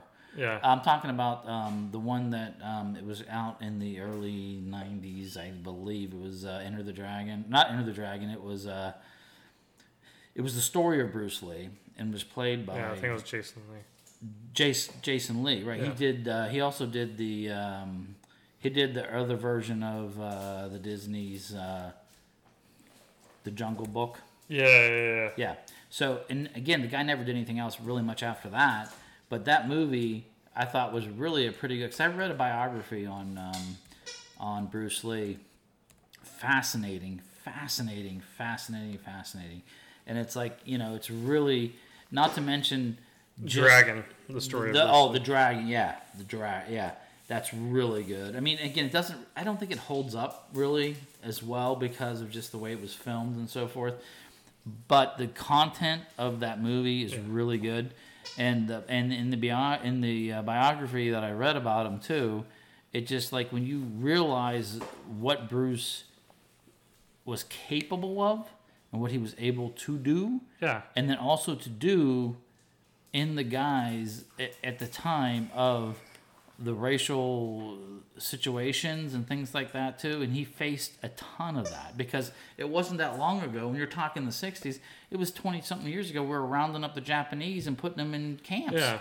So, World War II. Yeah, from World War II. So, I mean, there was a 40s. Yeah, back in the 40s. So, it's when you start to really piece together the challenges that Bruce had to face to get to where he was, to be able to do what he did, and it's very interesting. It's a study in management, it's a study in leadership, it's a study in a lot of different things. But I mean, Bruce was such an impactful character, and I think that's why you're seeing kids that are 10 years old still walking around wearing Bruce Lee shirts. Well, and there's the kid that has perfected that's fantastic. The Bruce Lee movements from Enter the Dragon. And I'm telling you right now, if you're listening, if you don't go out and watch that little kid in that yellow and he's got the yellow and black tracksuit. I'm gonna call it black and gold because I mean obviously he's a Steeler fan. By the way, Steeler camp opened today, so let's go Big Ben. But side note. Anyways, I think that, I don't think that when people talk about leaders and they talk about, inspirational people and they talk about game changers and they talk about cultural icons and things like that, Bruce is left out, and I think that's wrong. I mean, don't get me wrong. I mean, I appreciate everything else that these other folks have done to advance the rights of everybody else, but really, we're starting to see this movement. We're just now starting to see this Asian American type of movement, and it's just like one of the characters that's going to be in this movie as well is Aquafina. She's going to be in it too, and she was the second Asian only ever to host Saturday Night Live, which I thought was bizarre to me. I couldn't believe that, but that is a fact. So, yeah, she's obviously she's the one from Crazy Rich Asians, and she's done some other stuff. And she does some of the the guy that leads the cast wasn't he on Crazy Rich Asians? The guy that plays the main character. Shang-Chi? Shang-Chi. No, he wasn't in it. Oh, wasn't no. You're thinking of the guy from the other one the Eternals? No, it's slipping my name. It's slipping my mind right now. Anyways. But anyways, I mean we're completely getting off board. But I mean, it drives me back when I think about the way that these people are feeling about this stuff. It's just interesting to see that when they come here, it's not just you're Asian American. You could be Japanese, you could be Chinese, or whatever it is. But you kind of get put into those categories. But bottom line is, I just hope that this doesn't cause any friction or cause any disruption to this movie. And I want people to just accept that this movie is going to be, what it is, and just move forward with it. And, I'm excited about it. The guy that they have picking it, that they picked to play him, looks like the guy, looks like him. Mm-hmm. So I'm good. I'm all good with everything that's been casted. Yeah. So I mean, this is one of those movies to where like I'm not typically like big into like you have to cast this race or anything like that. Like the Jungle or the Lion King stuff, while I had a very good cast, I don't think that was necessary. Yeah, it's animals. I don't think it was necessary to cast. I had somebody talk to me about this this past week, about how it was important that they cast African Americans with the Lion King because it's from Africa. I'm like, how many of these African Americans that were in Lion King have been to Africa? Much less like they're Americans. Like I was in the military. When I was in the military, I had this one guy who was black, and he was talking about like, somebody called him an African American once. He's like, I'm not an African American. They're like, you are an African American. He goes, I've never been to Africa. He's like, I'm not from Africa. I'm from America. And like, I just don't get it. Like, and I'm not from the culture. I'm not like presuming that I should get it. I'm just saying like let's just cast good actors in all these. But this one, I would rather see Asian actors playing in a kung fu movie. But just like Mulan. Yeah, exactly. Situation. I mean, I wouldn't want to see, whomever name it as Mulan if she wasn't Asian. Right. I mean, it's just, and don't get me wrong. I do think that Asian Americans have been slighted, and also not just slighted, but I think they've also been portrayed in such a comedic and inappropriate way. We can go back to Breakfast at Tiffany. We can go back to all those other 16 Candles. Automobile. But the thing is, though, he was who he was. Yeah. Versus taking a character that we know as being Chinese and then putting a white person in that role. Yeah. Or putting put a Mexican in the role, put anybody in the role. It's the same thing, And to be honest with you, I mean, you can pull this argument through to a lot of different things. It's like, you have what's his name? Not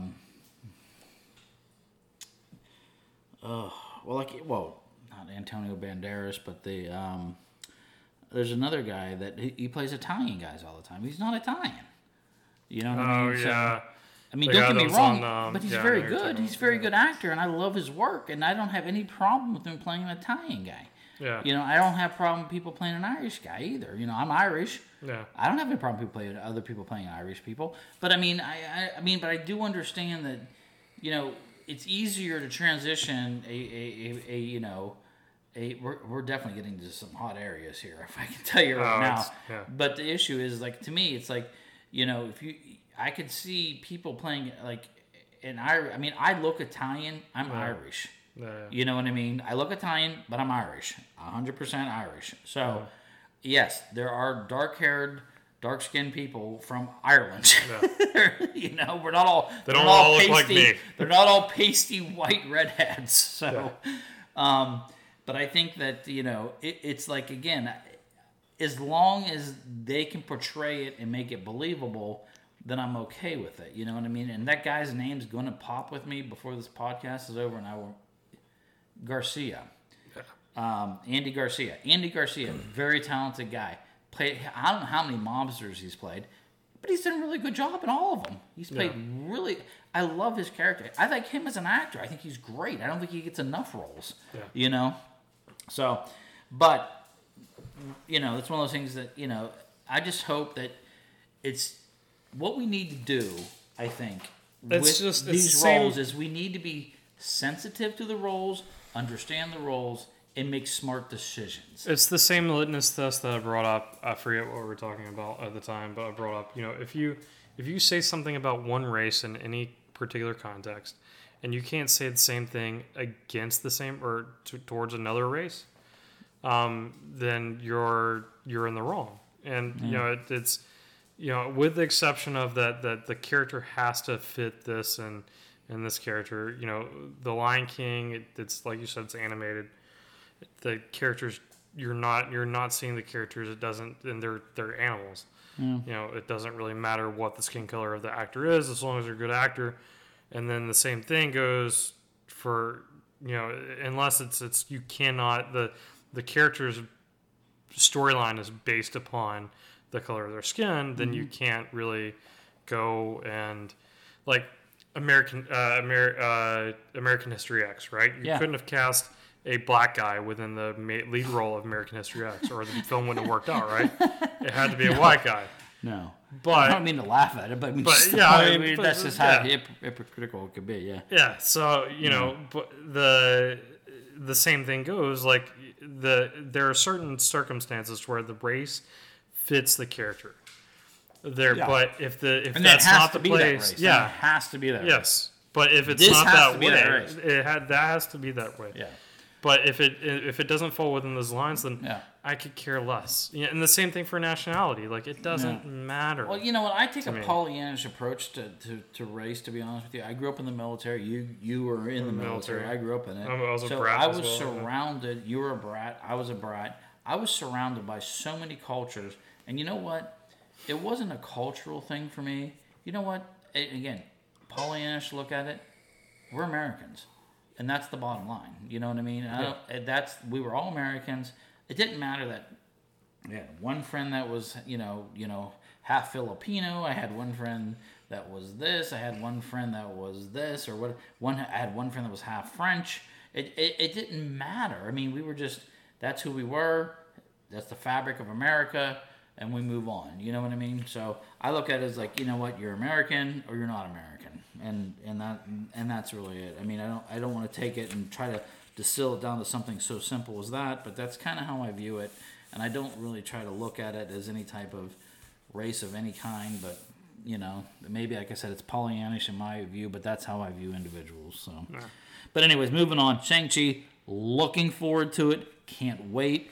I think that this guy, hopefully he has some martial art chops, but if he doesn't, I'm sure they'll get a sub in that can do it. But he has the look, he has the facial structure. All he needs to grow his hair out a little bit because his hair's a little too short. But for the most part, you know, I mean, what I really liked about when I went back and I started looking at those old books, and they're old. Like I said, you'll definitely, if you go back and look at them, you'll start to see like, wow, that guy. Oh, they'll re-release those. Yeah, they do, and they're going to have to clean them up. Yeah. But when they do re-release them, I mean, I'm sure the artwork will get cleaned up too. But a lot of like just the visuals is what I love, because you got like the flying kick, swinging a nunchuck. Yeah. You know what I mean? I mean, how sweet is that? You know what I mean? Yeah. Next thing, in the next scene, he swings a nunchuck. He's flying over the guy in a tumble, whipping out a few stars. Exactly what you expect to see, like some ninja stuff. Yeah. And that's what you want. Let's get back to what we really want to see. Yes. What do we want to see? Nunchucks, ninja stars, bow staffs, sai swords. Yep. God help us if he gets a katana. You know what I mean? So that's really what I want to see, and I think that we're going to get it in this. And I hope they don't downplay that, but I don't want to take it too campy though. I want it to be in context though. Yeah. So we can move on from Shang-Chi. I want to touch on one more thing. Okay. Did you hear about the tie-in on Ant-Man and the Wasp to the Mandarin? Yes. Yeah, the thing to where the person that's wanting to buy, I forget who's the guy that's rivaling Stark, the guy that was in Iron Man 2 that was creating the other. You do realize too that the Iron Man 10 rings were also trying to buy technology from Stark. Prim. Oh, Prim, yeah. From Prim. Yeah. Remember that? They talked about that. Pym, not Prim. Huh? Pym. Not Prim. But yeah, they talked about this other organization wanting to buy this technology, which was pre-Wasp technology. Yeah. And it was them. It was that organization. Yeah. So tying to both Ant-Mans. No, the girl or the guy that the Wasp meets in Ant-Man and the Wasp in the cafe, to where Ant-Man and Hank Pym are in the van watching her as she goes in there and like tries to do the deal to where she gets the piece that they need. Okay. Yeah. It's just coming back to me now. Yeah. Okay. So the guy that's there is the guy that was rivaling Stark Industries, right? Okay. But he's supposedly working for the Mandarin in that. Oh, really? And the stuff, the reason that that client that he was talking about was the Mandarin. Okay, dude. So I wonder. Like, okay, so you got that right? Did you? I didn't get that until just recently. Just recently. Okay. I would be very interested to see how many other little Mandarin tentacles are in. We need to do that. We need to figure that out. We need to now that like phase 3 is complete. Yeah, we really need there's to tentacles. I feel that there's tentacles, especially when you get a tie back like so far, like we talked about. Yeah, 5 movies. Yeah. Iron Man 1, 2, 3. Yeah. Ant-Man 1 and 2, and that's just like off the top of our heads. That's interesting. I really want to look at that now. Yeah. That's, dude. If they do that, if they did that, and they do this now. Yeah. Dude, that's ridiculous. Yeah. Kevin Feige's a genius. Hey, I'm putting him right there. Anyways. Yeah. So, Shang-Chi, then we have WandaVision. Yeah. It's coming out. And so, this directly ties into the next Doctor Strange 2. So, I mean, it's definitely going to go into that and directly into that. It's supposed to be a precursor to that movie. All right, what are we talking about first? So Doctor Strange? Or WandaVision. So WandaVision is going to be a precursor into Doctor Strange 2. Yeah, because they do tie. Yeah, so right. the theory, the current running theory, and I can contribute this to completely to Josh from the Underwood Estates. No, from Den of Nerds.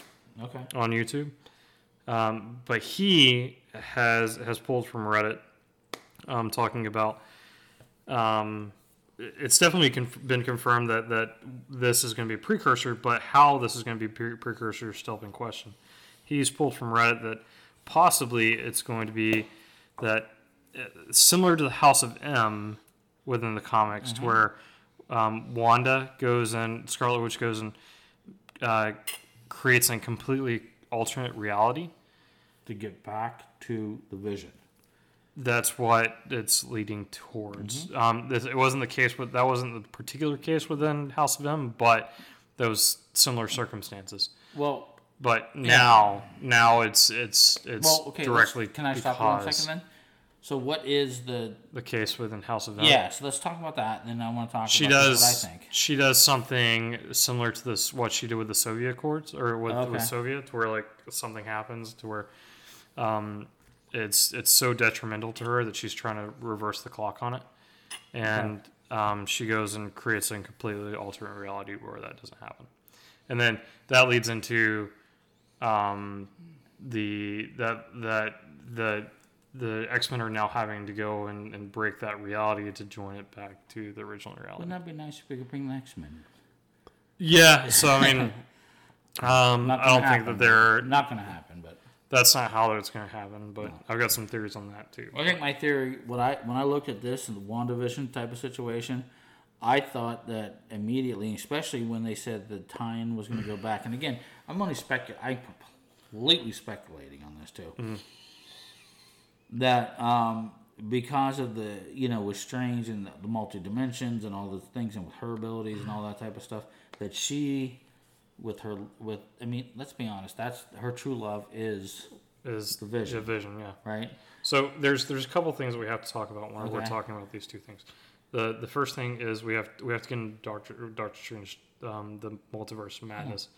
We can't talk with one without the other, yeah. Yeah, so the bad guy within the Multiverse of Madness is going to be Nightmare. Yeah. And Nightmare feeds upon those things, those wants and those regrets. And so I don't think that it's necessarily going to be Wanda. Which one comes out first? WandaVision. Okay. So I don't think we're going to see Nightmare a whole lot, at least until the end of WandaVision, if he's going to show up within WandaVision at all. But I don't think that the catalyst for her creating this alternate dimension, this new universe. You don't think it's to get back to Vision? I think it is to get back to Vision, but I don't think it's going to be. She's going to be the necessarily the singular catalyst that's doing this. I think the Nightmare is going to be driving her to do it. Oh, I like that. And then she's been confirmed to be the team up within Doctor Strange, the Multiverse of Madness. Okay. So that I like what you just said. That really makes it more. That makes it so much better. Yeah. So much better, because this was like number 2 on my. Didn't really like. This is like Falcon, then this, because it was like.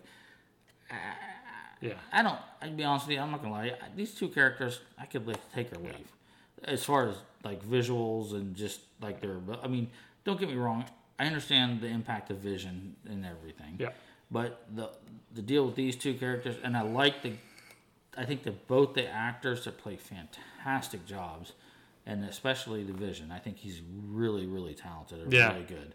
Really, really talented. And he's been in the MCU since day one, too. Oh, yeah. He's. I mean, don't get me wrong. It's not about talent to me. It's just about personal preference. Mm-hmm.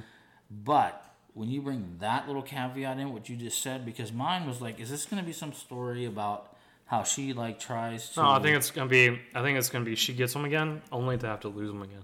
Well, it's always going to be that. I think it's going to be what we're going to see with her is chasing him. Yeah. But I think that what I really like what you just said is if it's going to be like her trying to do this, and then we find out later on towards the end that it's Nightmare that's driving these decisions that she's trying to do, that's going to then bring Doctor Strange in to kick some ass. You know what I mean? Then I'm good with that, because like, Strange, I love Strange. People poo-pooed that movie. I thought it was really good. I thought it was really good. I just definitely opens up the doors for stuff really cool. I don't think people really appreciated the movie. I mean, I don't know if I just don't think people got it. I just don't think they got it. I don't think they understand and appreciated it. And I think Cumberbatch did such a great job with that. Oh, yeah. He is that character without question. He's that character, and he does. I mean, that guy. Once he does that, he's beyond talented. Yeah. Beyond his BBC version of Sherlock. Yeah. Go back and watch that. Anybody, if you want to be entertained, and you have these are so good, and it has the other guy from The Hobbit. It's not like very long runs either. They're typical BBC. They're movies. Styles. They're an hour and a half a piece. Yeah, hour and a half movies. Yeah, and they're 5 runs per season. Those are so well done. And Sherlock is a character, which we have another Sherlock coming out soon too with Downey too. He's going to be coming. Oh, okay. They're doing another one? Yeah, they're going to do another one. And, but these ones on the BBC with him, gold. I mean, they're really good. And I can't say enough about his character. I mean, his character acting, I mean, and just, let's not forget, Star Trek, too. Yeah, he was Khan. Yeah, he was Khan. So, yeah. The guy's really... I keep on forgetting that he's done that. I mean, think about it. This guy is like Comic-Con gold. Like, he could show up as Khan. He could show up as Doctor Strange. You know what I mean? You're going to have people out the door. You know? Yeah. But I think if that's what you're saying it might lead to, yeah, I love it. I love that direction. Yeah, they've got to tie it in somehow, and I think that's probably how they're going to tie it in. I mean, Kevin Feige came out and said that this is going to be the weirdest thing that they've done so far. Well... So, and I think that's what happened with talking the Strange about WandaVision. movie. It was the weirdest movie they ever did. Yeah. Talking about WandaVision, he said this is going to be the strangest thing that Marvel's done so far. Yeah. And that's one book that I did read a little bit. And again, I didn't read a ton of it, but I read enough Doctor Strange to realize that this was what really attracted me to Strange is it was a change. It was definitely a change from what I normally read, and it was definitely very interesting. It's very unique in its storytelling and the way that they approach things. And that's what draws me to Constantine, as we talked about that before. It draws me to that because it's like kind of like a refreshing change from like your badass superhero guy, which I love. Don't get me wrong. I prefer like, butt-kicking superhero guys, but I still like that other type of character that's more cerebral. And that's what these characters are.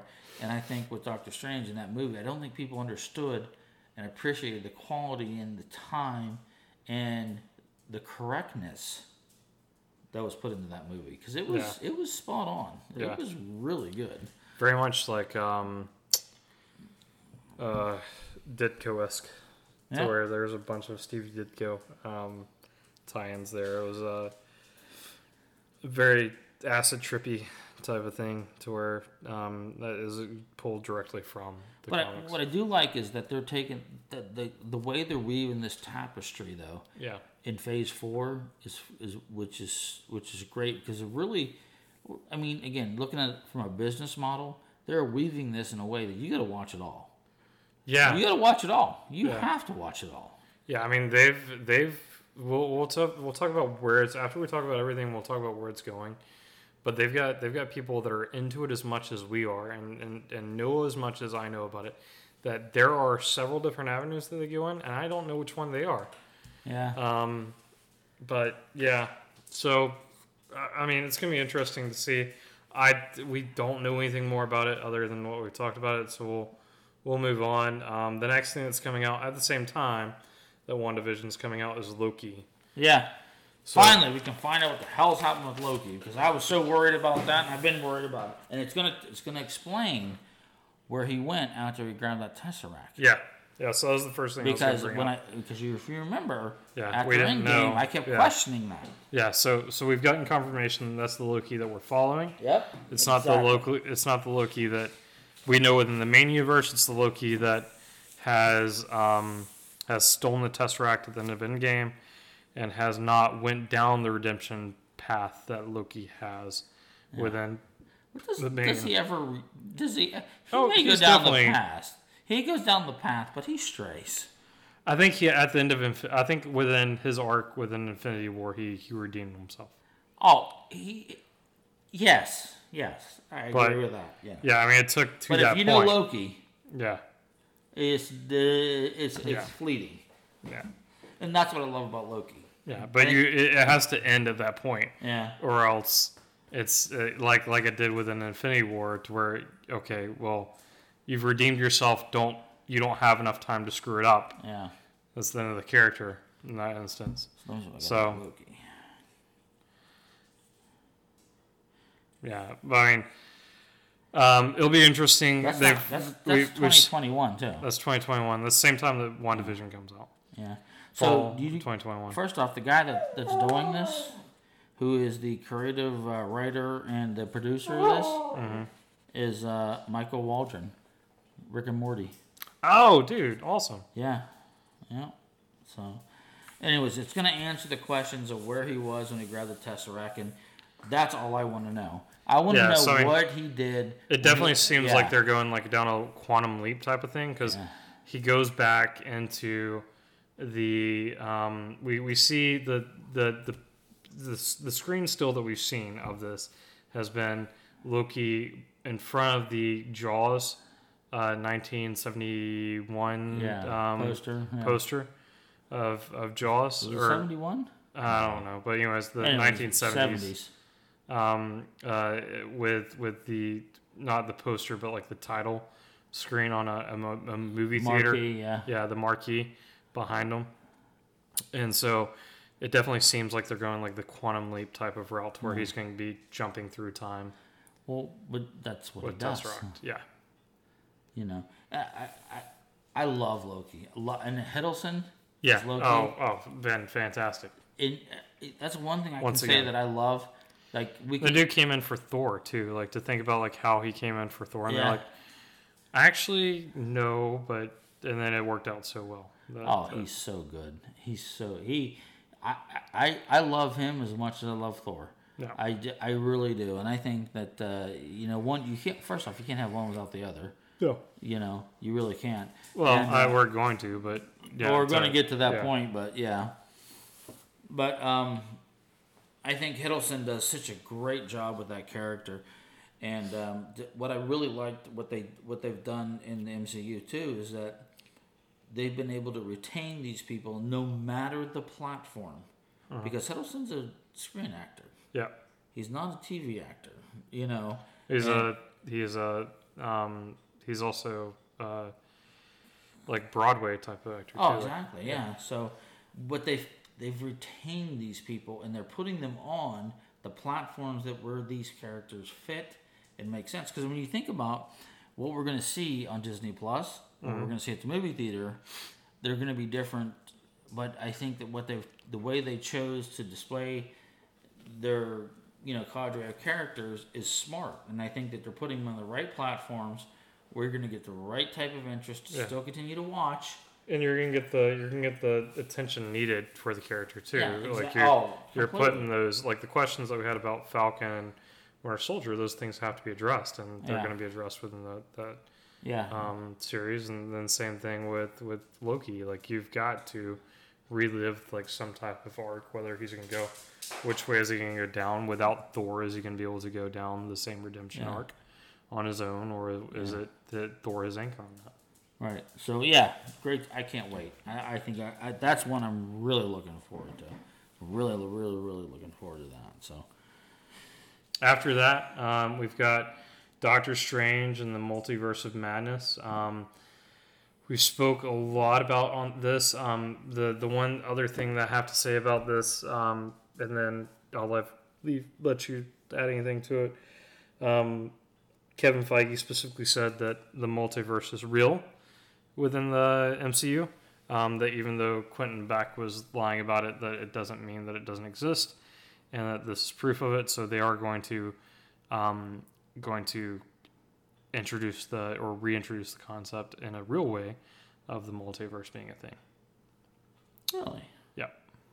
Within this movie. Only makes sense. It only makes sense. It only makes sense. Anything else on that? I got a lot, Josh, but okay. You know what I mean. That's. I think that's almost a separate conversation. Okay. I mean, I think we continue down. Seriously? I know they're gonna have a lot on. Oh my Thor. goodness. I do have a lot on Thor, but wow, that's a lot to talk about right there. Don't you think? Yeah, I think we can do another episode on the multiverse. I think we got it. You know what? I think. How about next week? We talk about multiverse next week. Yeah. All right, that's fine.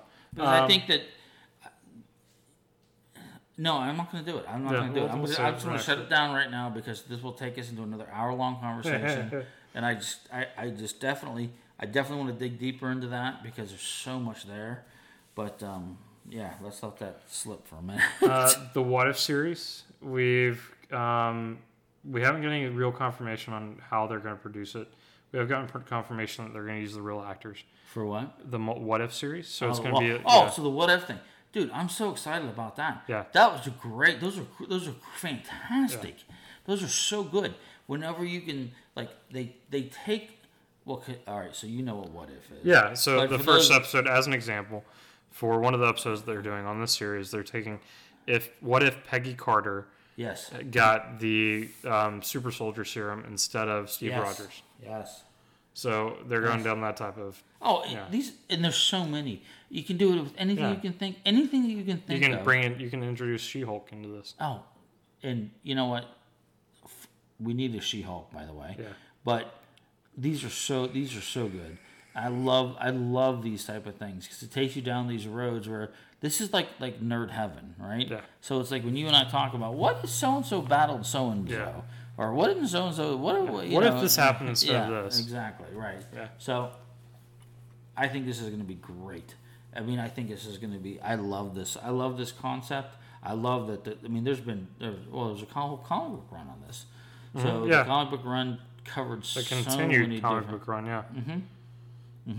So, I don't know what the lineup is. I mean, if that's really one of them, is that one of them? That's one of them, yeah. That's really? Yeah, that's really... That's great. I don't know if so that's just the think first about one that. or Just not. take what you just said, like just that, and you said, just step back, pause, think.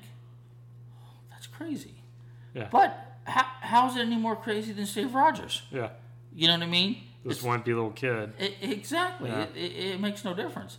So it's like it takes those critical decision points and it turns them on their head. Yeah. And I loved reading those books. Yeah. They were good. The common theory is that this is going to be animated, but they have neither confirmed nor denied. Well, I think it has to be. It has to be, but yeah, I would not be. I would be more surprised if it was not animated. It's animated, and I'm sure it is. And then the catalyst to I'm sure a lot of your notes is Thor: Love and Thunder. Yeah. By the way, the title screen for this looks fantastic. Yeah. Looks very reminiscent of a certain podcast logo. Yeah. But, I have another. Oh, I want to throw something else out when we're done with this to remind me.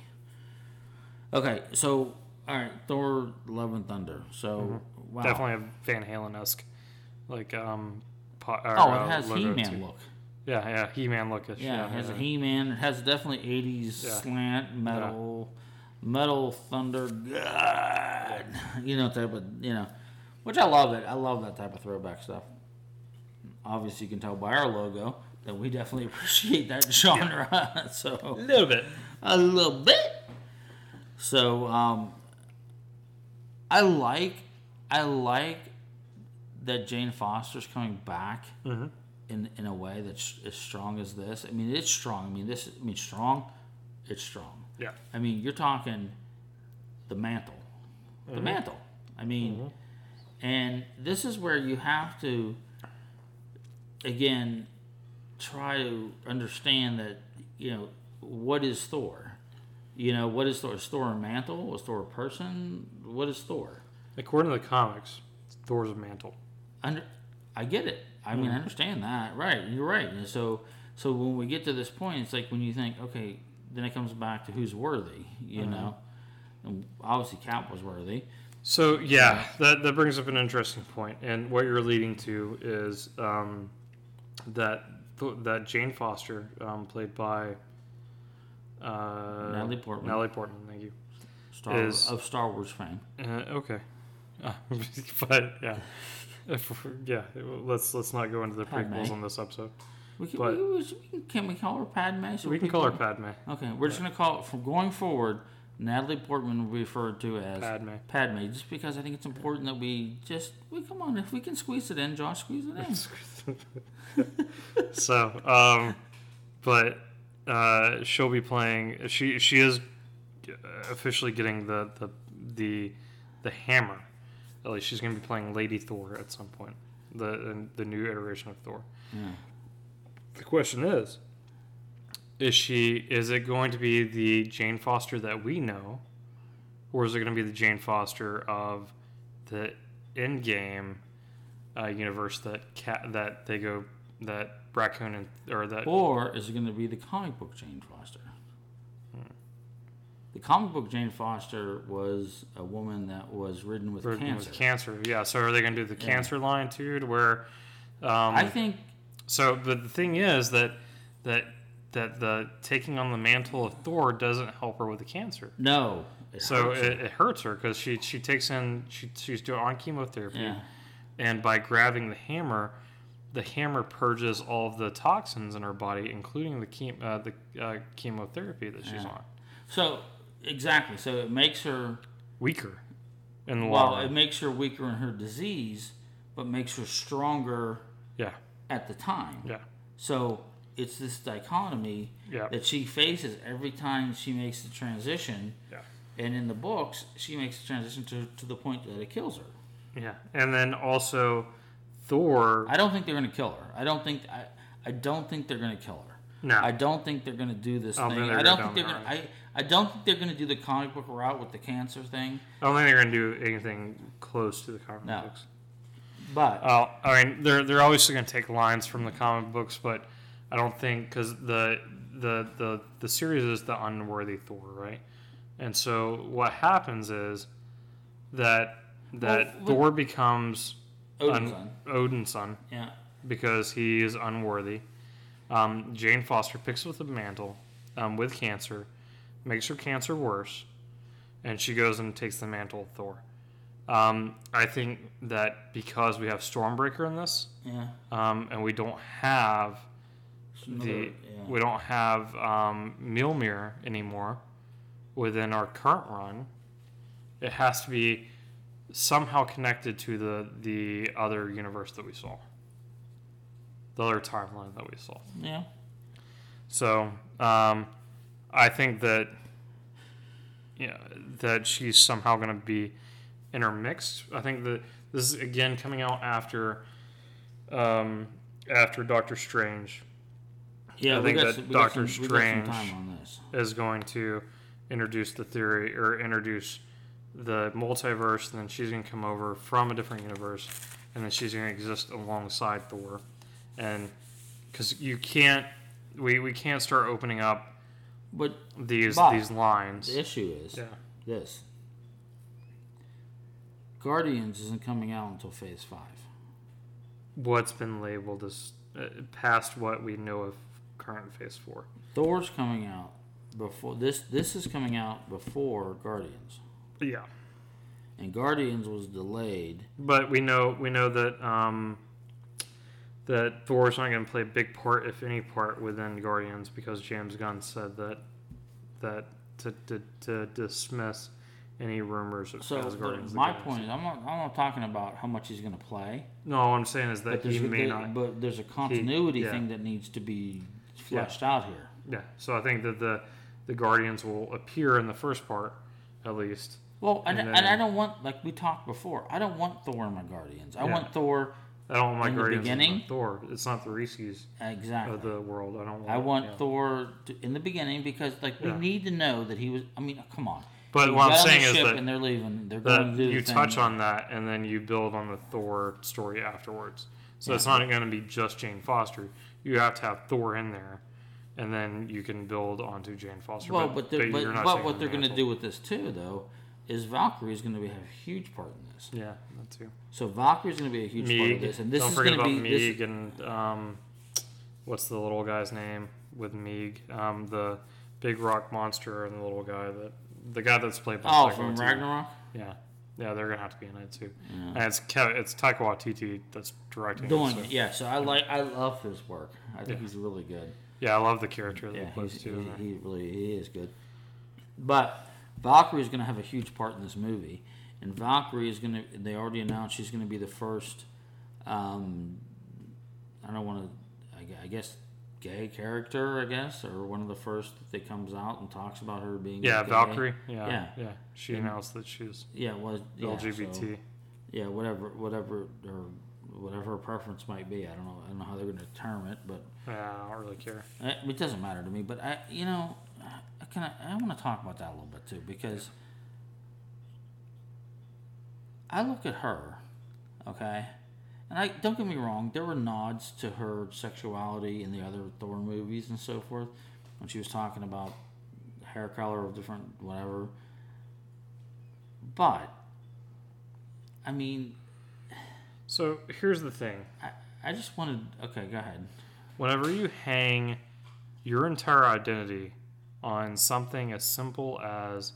or on one part of yourself, it's not necessarily simple. Being gay, being bi, whatever, isn't necessarily simple. I'm not trying to demean that at all.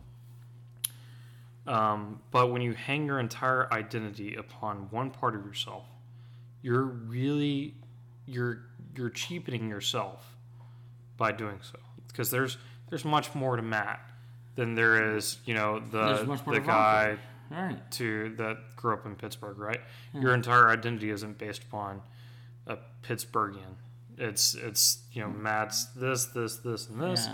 Yeah. And if it was just that, or if it was just Matt's a straight white male, then that's not who Matt is, and it would be wrong to classify Matt as just a straight white male. Right. And to be able to say that Valkyrie is to take on her entire identity as just an LGBT woman, then, or whatever she declares herself to be, right, is cheapening the character.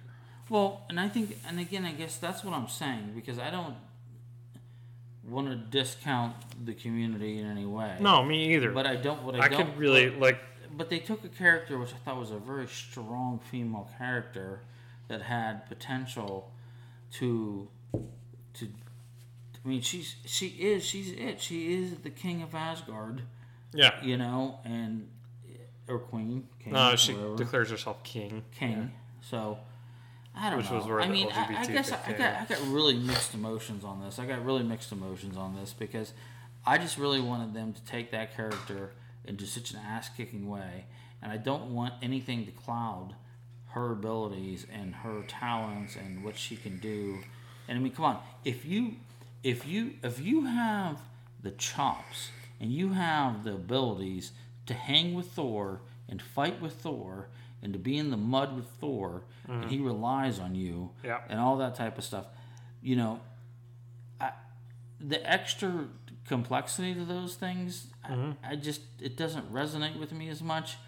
Add on to the complexity of the character. Yeah, but build upon the complexity of the character. Yeah, I don't just single out. I don't know why they chose her. So again, I know that they're making these efforts. Yeah. Again, it's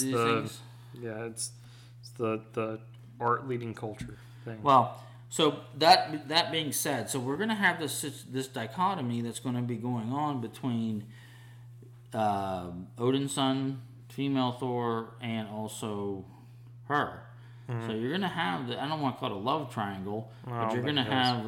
although they could do like a love triangle thing between her and Jane. Yeah, and but we don't know what Jane's situation is going to be. So if it's Jane's situation... Jane and Rocket Raccoon.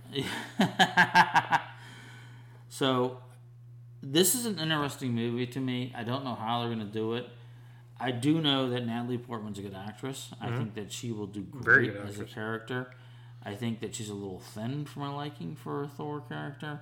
I mean, there's ways around that. Yeah, I know there's ways around it. I mean, you can put armor on her. You can do different things. I'm just saying that, they'll beef her up. Well, she needs to beef up because she needs a sandwich.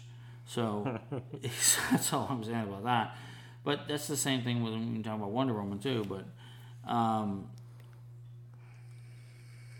I find this movie to be a very interesting step. I like the timing of it because you're going to have all the stuff before it. So this is putting it into... If they're going to take this step and they're going to make these types of adjustments or make these types of claims and do these type of things with these characters, they're doing it in a much safer space, and I think they could do it before, which I think is smart on their part if they're going to go that route. Again, I didn't read Thor. I read Conan. I didn't read Thor. I read Conan. And I can tell you about Conan till the day is long. Thor, I loved Thor. I love the character of Thor. And I always liked him, but again, time restricted how much I could read. But I always looked at Thor as, being this type of person or whatever. and to bring this into this, I don't know. It's just, I don't know. It feels fuzzy to me still, and maybe talking from a point of ignorance. I don't know, but the bottom line is, I think it's an interesting concept. I think Natalie Portman's going to do well in this, like I said before. And I think Tessa Thompson, who's very talented, I think she'll do great as Valkyrie as she has done in everything else. So, again, we'll wait and see what happens. I really want to see what they're going to do with Jane Foster, because I think that the dynamic that she played with Thor in those comics where she had the cancer and it was like a decision to the point where she died and Thor had to say goodbye to her and all that type of stuff. I mean, and one thing I love about Thor is he never calls her Jane. It's always Jane Foster. Yeah. Always the full name. And those are really beautiful type of, from a comic book perspective, that was a beautiful piece. Yeah. And the way that it made you feel for that character, and of course you couldn't help but feel for Jane Foster, and you always rooted for her and you cared for her. And I think that they bring this out in the movie. I'd be happy to see that, but I can't see them going down that route because it's just not the kind of feel that Marvel has. Yeah. I think they're going to pick a different way to do this. And, I mean, we can get to the point with Thor where Thor's lost an eye, Thor's lost an arm. You know what I mean? There's Thor goes through a ton of shit, stuff. So, yeah. Well, I guess it's a wait and see, but I think it's an interesting approach. But, we'll see. I don't know. I don't know what to think about this. I really don't. What do you? I mean, I'm okay with it. I mean, as long as they, and they're not. They're doing it in a way that they're keeping the character of Thor around, and they're not demeaning the character at all. I don't want to see Chris Hemsworth go as long as he's willing to stay within the MCU, and he's made very matter of fact that he's willing to stay in the MCU as long as they'll let him. So I'm saying let him, and keep that character around until he gets too tired. Like the character itself is too tired to keep him around anymore. Well, I think when we get into him being Odin's son, yeah, we're getting into the tired area. I don't think so. I mean, we can pull that off. He can be a broken Thor. But for how long? How long can we have broken Thor? He's currently broken Thor with the Big Lebowski Thor. As long as they don't keep on Big Lebowski Thor too. Like that's my big thing. Yeah. They gotta have like some type of workout montage to where like they play some 80s like metal and then they put them on like a Stairmaster or something. That little Top Gun music. Yeah, and, like some Kenny Loggins. Yeah, little Kenny Loggins on let him pump some iron. Yeah, so I don't know, but I mean, I don't think that you can play Odin's son as long as you can play Thor. Yeah, you know what I mean. I think that. No, I agree. It's definitely it'll pull through. But I think that you can. I don't think that if they put him in Odin's son position, he won't stay in Odin's son position. Which in the comics he didn't either. Yeah. So they'll have more to pull from, but I don't think that he'll stay within. If they put him, they'll put him in Odin's son position for them to give the mantle to Jane Foster, but then after that they'll bring him back to worthiness. Yeah, and you know what I like? I like how they're like picking these pieces. But I don't think they're gonna go that route either. No.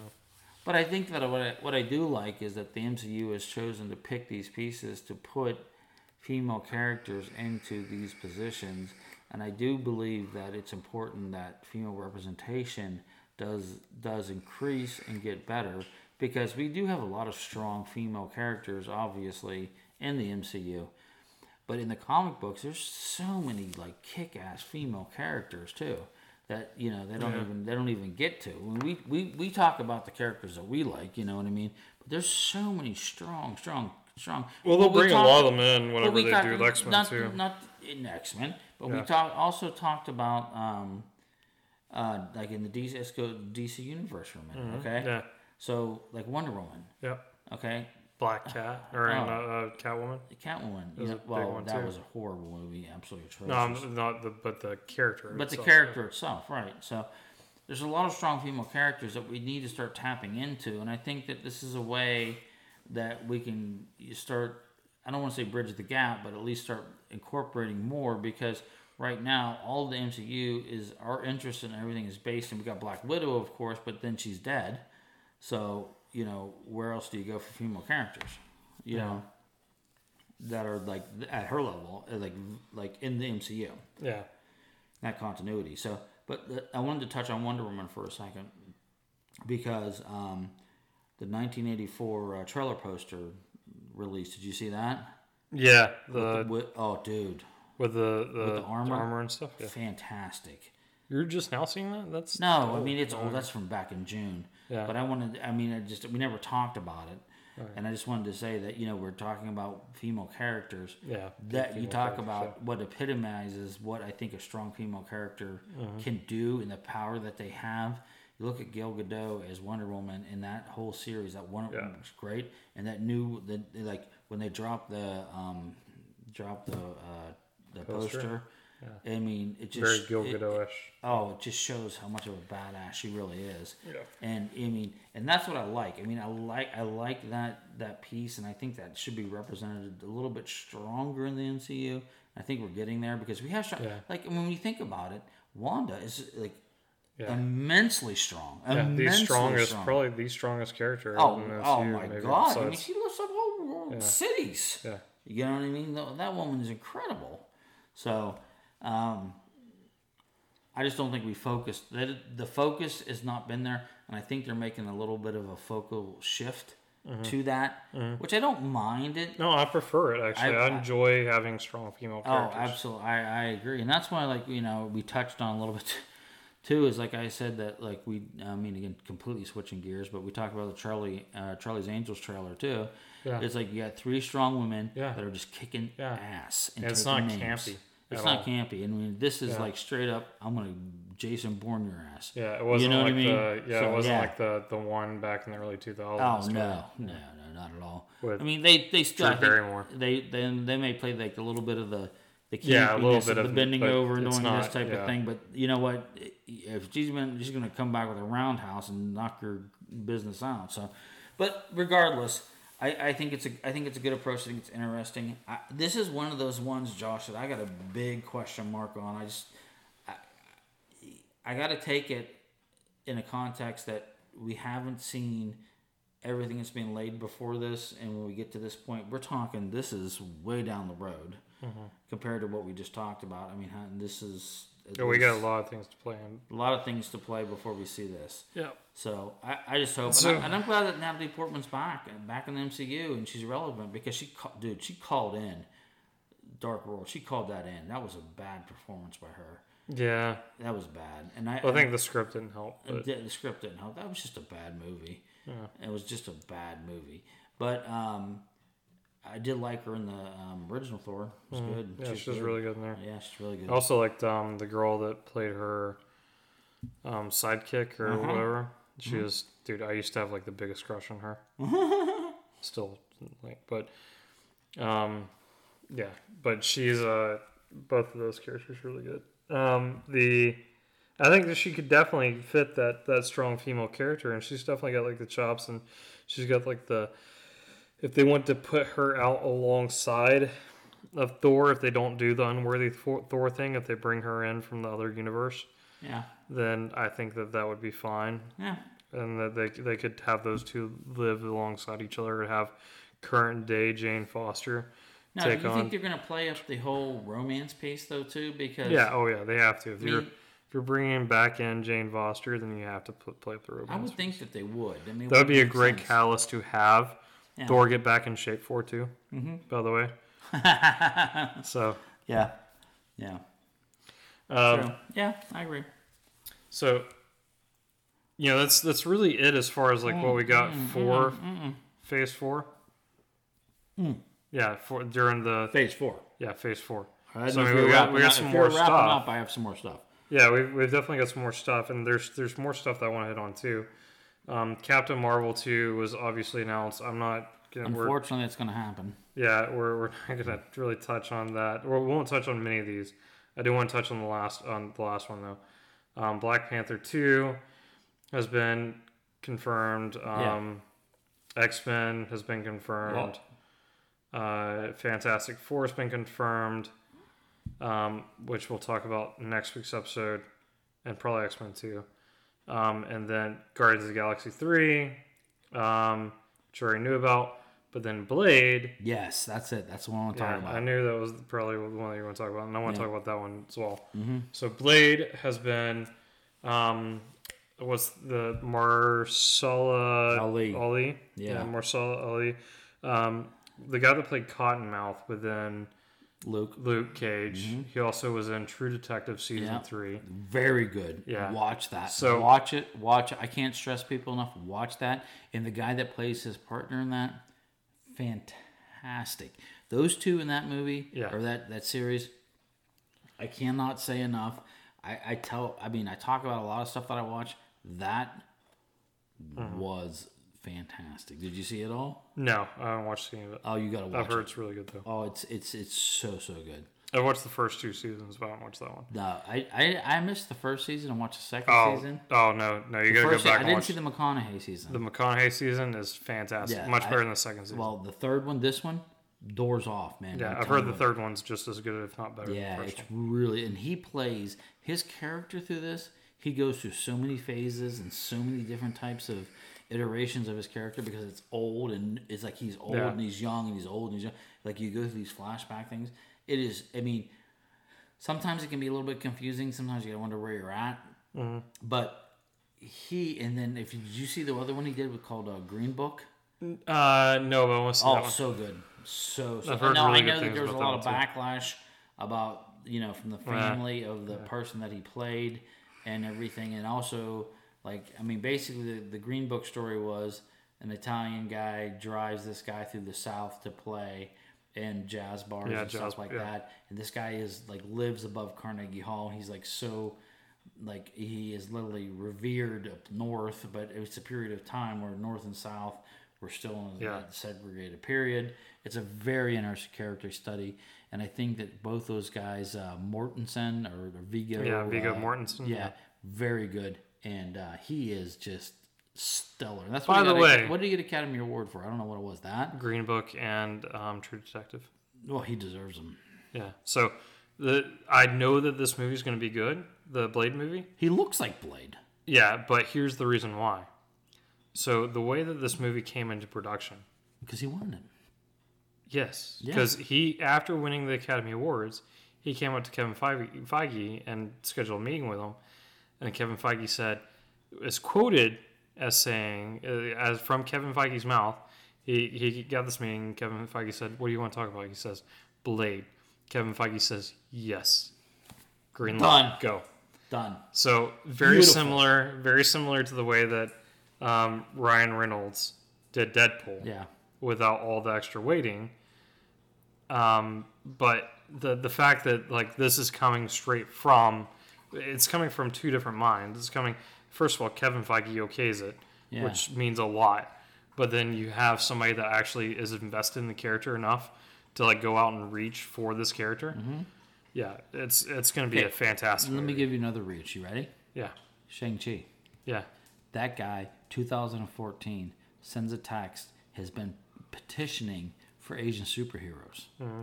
Same thing, same situation. He was on it back then, saying, hey. Yeah. And so, again, people that want to be part of this, that have the abilities and so forth, don't get me wrong, I'm not putting Shang-Chi, what's his name, Sumi, in with these guys, but same thing, you know what I mean?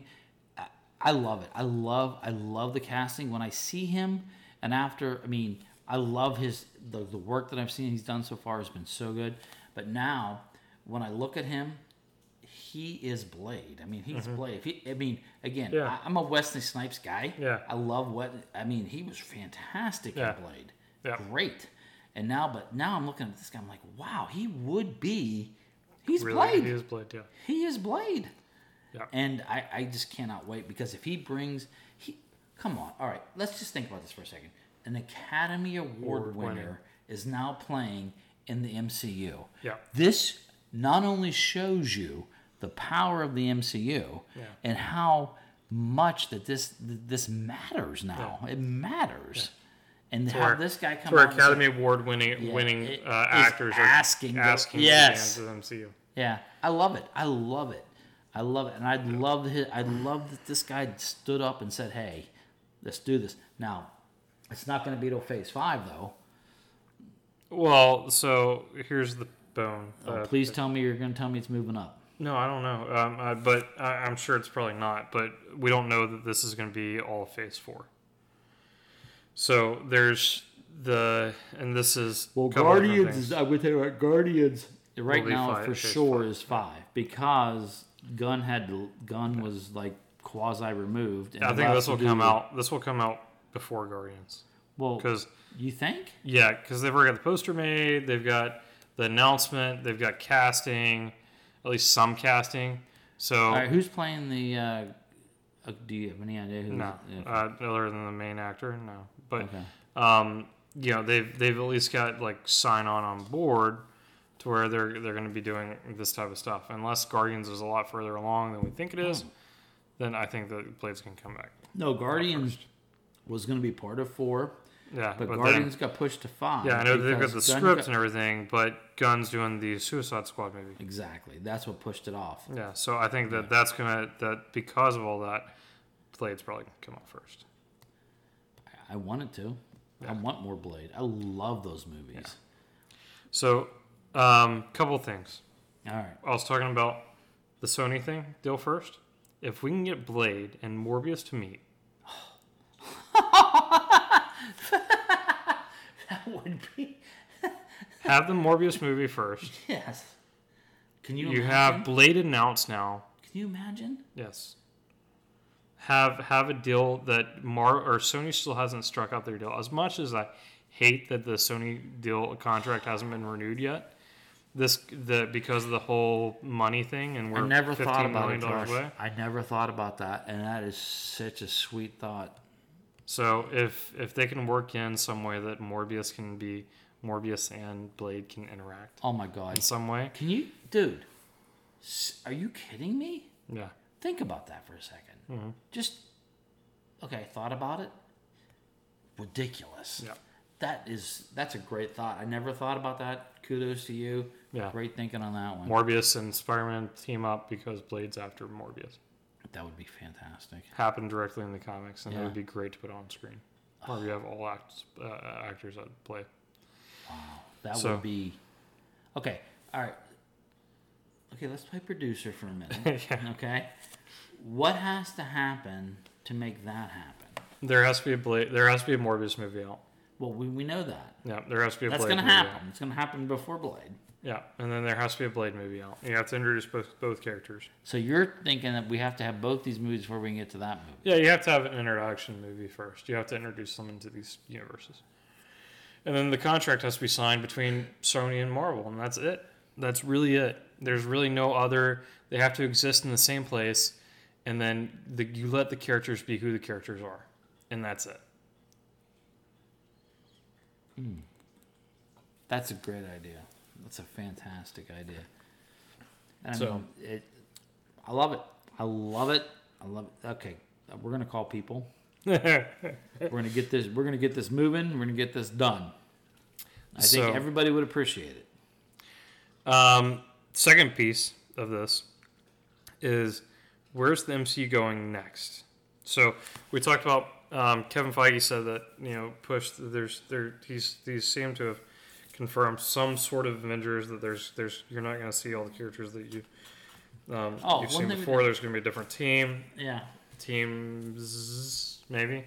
Mm-hmm. So we've talked about I think that I've been on record before saying that I think they're going to move in at least two different directions. Having one team and another team, like a West Coast yeah. So Young Avengers, New Avengers, Dark Avengers. Mm-hmm. Or West Coast Avengers. I don't think there's enough West Coast things yet because you've got Hawkeye, and we forgot to talk about Hawkeye. No, I was going to bring that up real quick. Let's just real quick. Yeah. Bottom line, Hawkeye.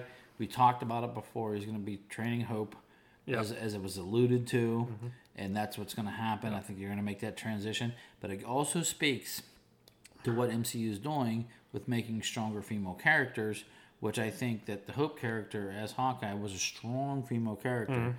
And again, it's one of those characters that has no super abilities, just, is a badass. Yeah. And, Hawkeye is a badass. Yeah. But, so that's basically the premise. I think that's going to happen in Hawkeye. It's going to be the story of him transitioning that mantle, teaching, grasshopper type of situation. He's keeping the Ronin mantle. Yeah. He's passing along the Hawkeye mantle. Exactly. Yeah. Hope. And then he'll move on to, well, if he continues with the Ronin, who knows? But if they do a West Coast Avengers, he'll do the West Coast Avengers. Yeah, he could do that. Yeah. If they do Young Avengers, I don't, like you said, I don't think there's enough. Well, they've got Helm and they've got they got Ant-Man and the Wasp. Right, but they're missing some characters. Depends on who you're adding in. So you can add in characters, and they could be. Yeah, well, no, don't get me wrong. I'm just saying that. They don't have. Yeah, they don't have enough to do that right now. Right, enough. They could do Young Avengers, which they do have enough. Yeah, they do have enough to do that. Yeah, they do. Especially with Hope. You've got Hope. You've got Spidey. Yeah. You've got the Ant-Man's daughter, who ends up being Stature within the comics. Correct. And she's now a teenager. Yep. You have a lot of rumors as far as a new Iron Man taking place. Oh no, that's done. Yeah. From what I heard, it's Nene or Renee or who is it? It's Ray. Ray. Yeah. No, I haven't heard any confirmation because the thought is that it's either going to be Tony's daughter eventually, or it's going to be Ray. It's Ray Williams. Yeah. So it's Ray. Which from what I'm not super stoked about because it's not a very good character. Yeah. But I think that you'd have a lot better having because the way that happens in the comics is that Tony passes the mantle to her after his death. You've already set up that line with Spider-Man. You really have no other line to be able to introduce that character. You'd have better options, either having Rescue with Pepper Potts. Yeah, well, you also, I mean, and again, my Marvel reading is piss poor, Josh, as you know that. So I can't attest for it, but I did read a run where Tony went through a period of time, obviously, and this is, I mean, again, not in continuity completely, but he was, at the point he was drunk, and he got to the point where he couldn't even function as Iron Man, and then War Machine took over, too. Mm-hmm. Yeah. So there's that particular option because War Machine's still there's there. There's a few options that are on the table. From the comics, you have Rescue, which is currently within the MCU. You have War Machine. Mm-hmm. You have Ray if they do that. I think it's Ray though. I do. I'm going to be very worrisome if it's Ray. Okay. Well, I think that's what they're doing. And then within the MCU, you have Spidey, and the way that they're setting up is for Spidey to take on that type of role. Now they could take the War Machine on top of that. They could take War Machine or Pepper Potts, and then put them with the new Avengers that they do in the new Avengers, alongside something like the Young Avengers. Because they've got enough for the new Avengers. I think what you've done, you establish there's more potential for Young Avengers, though. I'm saying they're gonna do at least two different Avengers teams. Yeah, you think? Okay. Yeah, I think. So it's either gonna be like we said, we've already cast out West Coast Avengers. They're probably not gonna do that. Young Avengers is a strong possibility. Yeah. New Avengers is a strong possibility because of who all we have. We have Falcon as Captain America. Yeah. We still have War Machine. We have Bucky. We've got Rescue. We've got Hawkeye. We've got all these characters that exist that can still be the new Avengers. Yeah. We have, and then we have the Dark Avengers. Well, which Hawkeye are you talking about? The Ronin Hawkeye. Ronin Hawkeye. Yeah. Okay. So, and then we've got Dark Avengers, which is also a possibility, which would be things like Doctor Strange. I like that better. Blade. I like that better. You also have this whole thing within Dark Avengers because the Dark Avengers is led by. I'm ignorant. So who else are the Dark Avengers? Okay, so the Dark Avengers comes on to play whenever Norman Osborn is brought into power and takes on the mantle of Iron Man because Iron Man's gone. And then second of all, because nobody knows of who Norman Osborn is. So we've got a great setting for this. So even table's set for that. Yes. So if you bring in Norman Osborn onto this, under the current settings with Spider-Man being villainized within the MCU, you can have him go after Spider-Man as a hero, team up as with the Sinister Six at the same time that he's going after. I do think. Side note, I do think the Sinister Six, that's going to happen. Yeah, no, that's definitely going to happen. But then you either before that or sometime after that, you can say, even if they do it after the Sinister Six, you could say as Norman Osborn, I didn't know, I was going off of what I believed, and he could play political answer, and then he could still lead the Dark Avengers. Okay. Which are essentially shady characters at best. Yeah. But you have your Blades, you have those that deal with... It's kind of like the Dark Justice League. Oh, which, is, by the way, great. Yeah. Great. We need to talk more DC. Yeah, well, the DC's got to come out with stuff. We've got Hush coming out. Sure. So we'll be talking about that most definitely. Mm-hmm. No, those are great points, though. But your point of bringing those two together, and if that happens, gold. So yeah, I think either it's going to be most likely Young Avengers, which I think will come out second of the Avengers movies. But then I think before then, you're either going to have Dark Avengers, to where you'll introduce Norman Osborn, or New Avengers, in which case you take the cast that is currently existing. And bring in a New Avengers team. So. I like them all. Yeah. But, I mean, it's set in a way to where, like, any three of those are possible. Yeah, no, you're right, it is. You're right. And so even an avid fan as myself has no clue where they're going. Yeah. And we've got D23 that's only like a month away, so we'll be having this conversation again in like a month. Oh, for sure. For sure. All right, guys. Well, that's all the news that's out as far as the Marvel Comic-Con panel. Again, we'll talk more about the multiverse theories, how that relates to X-Men and Fantastic Four next week, because I do have a lot on that as well. Yeah, I'm going to dig into that too. We're going to definitely talk about next week, multiverse. Yeah. So we'll touch on that next week. And then the following week, we'll do another tabletop episode. So until next week, this has been the Nerd Force Podcast.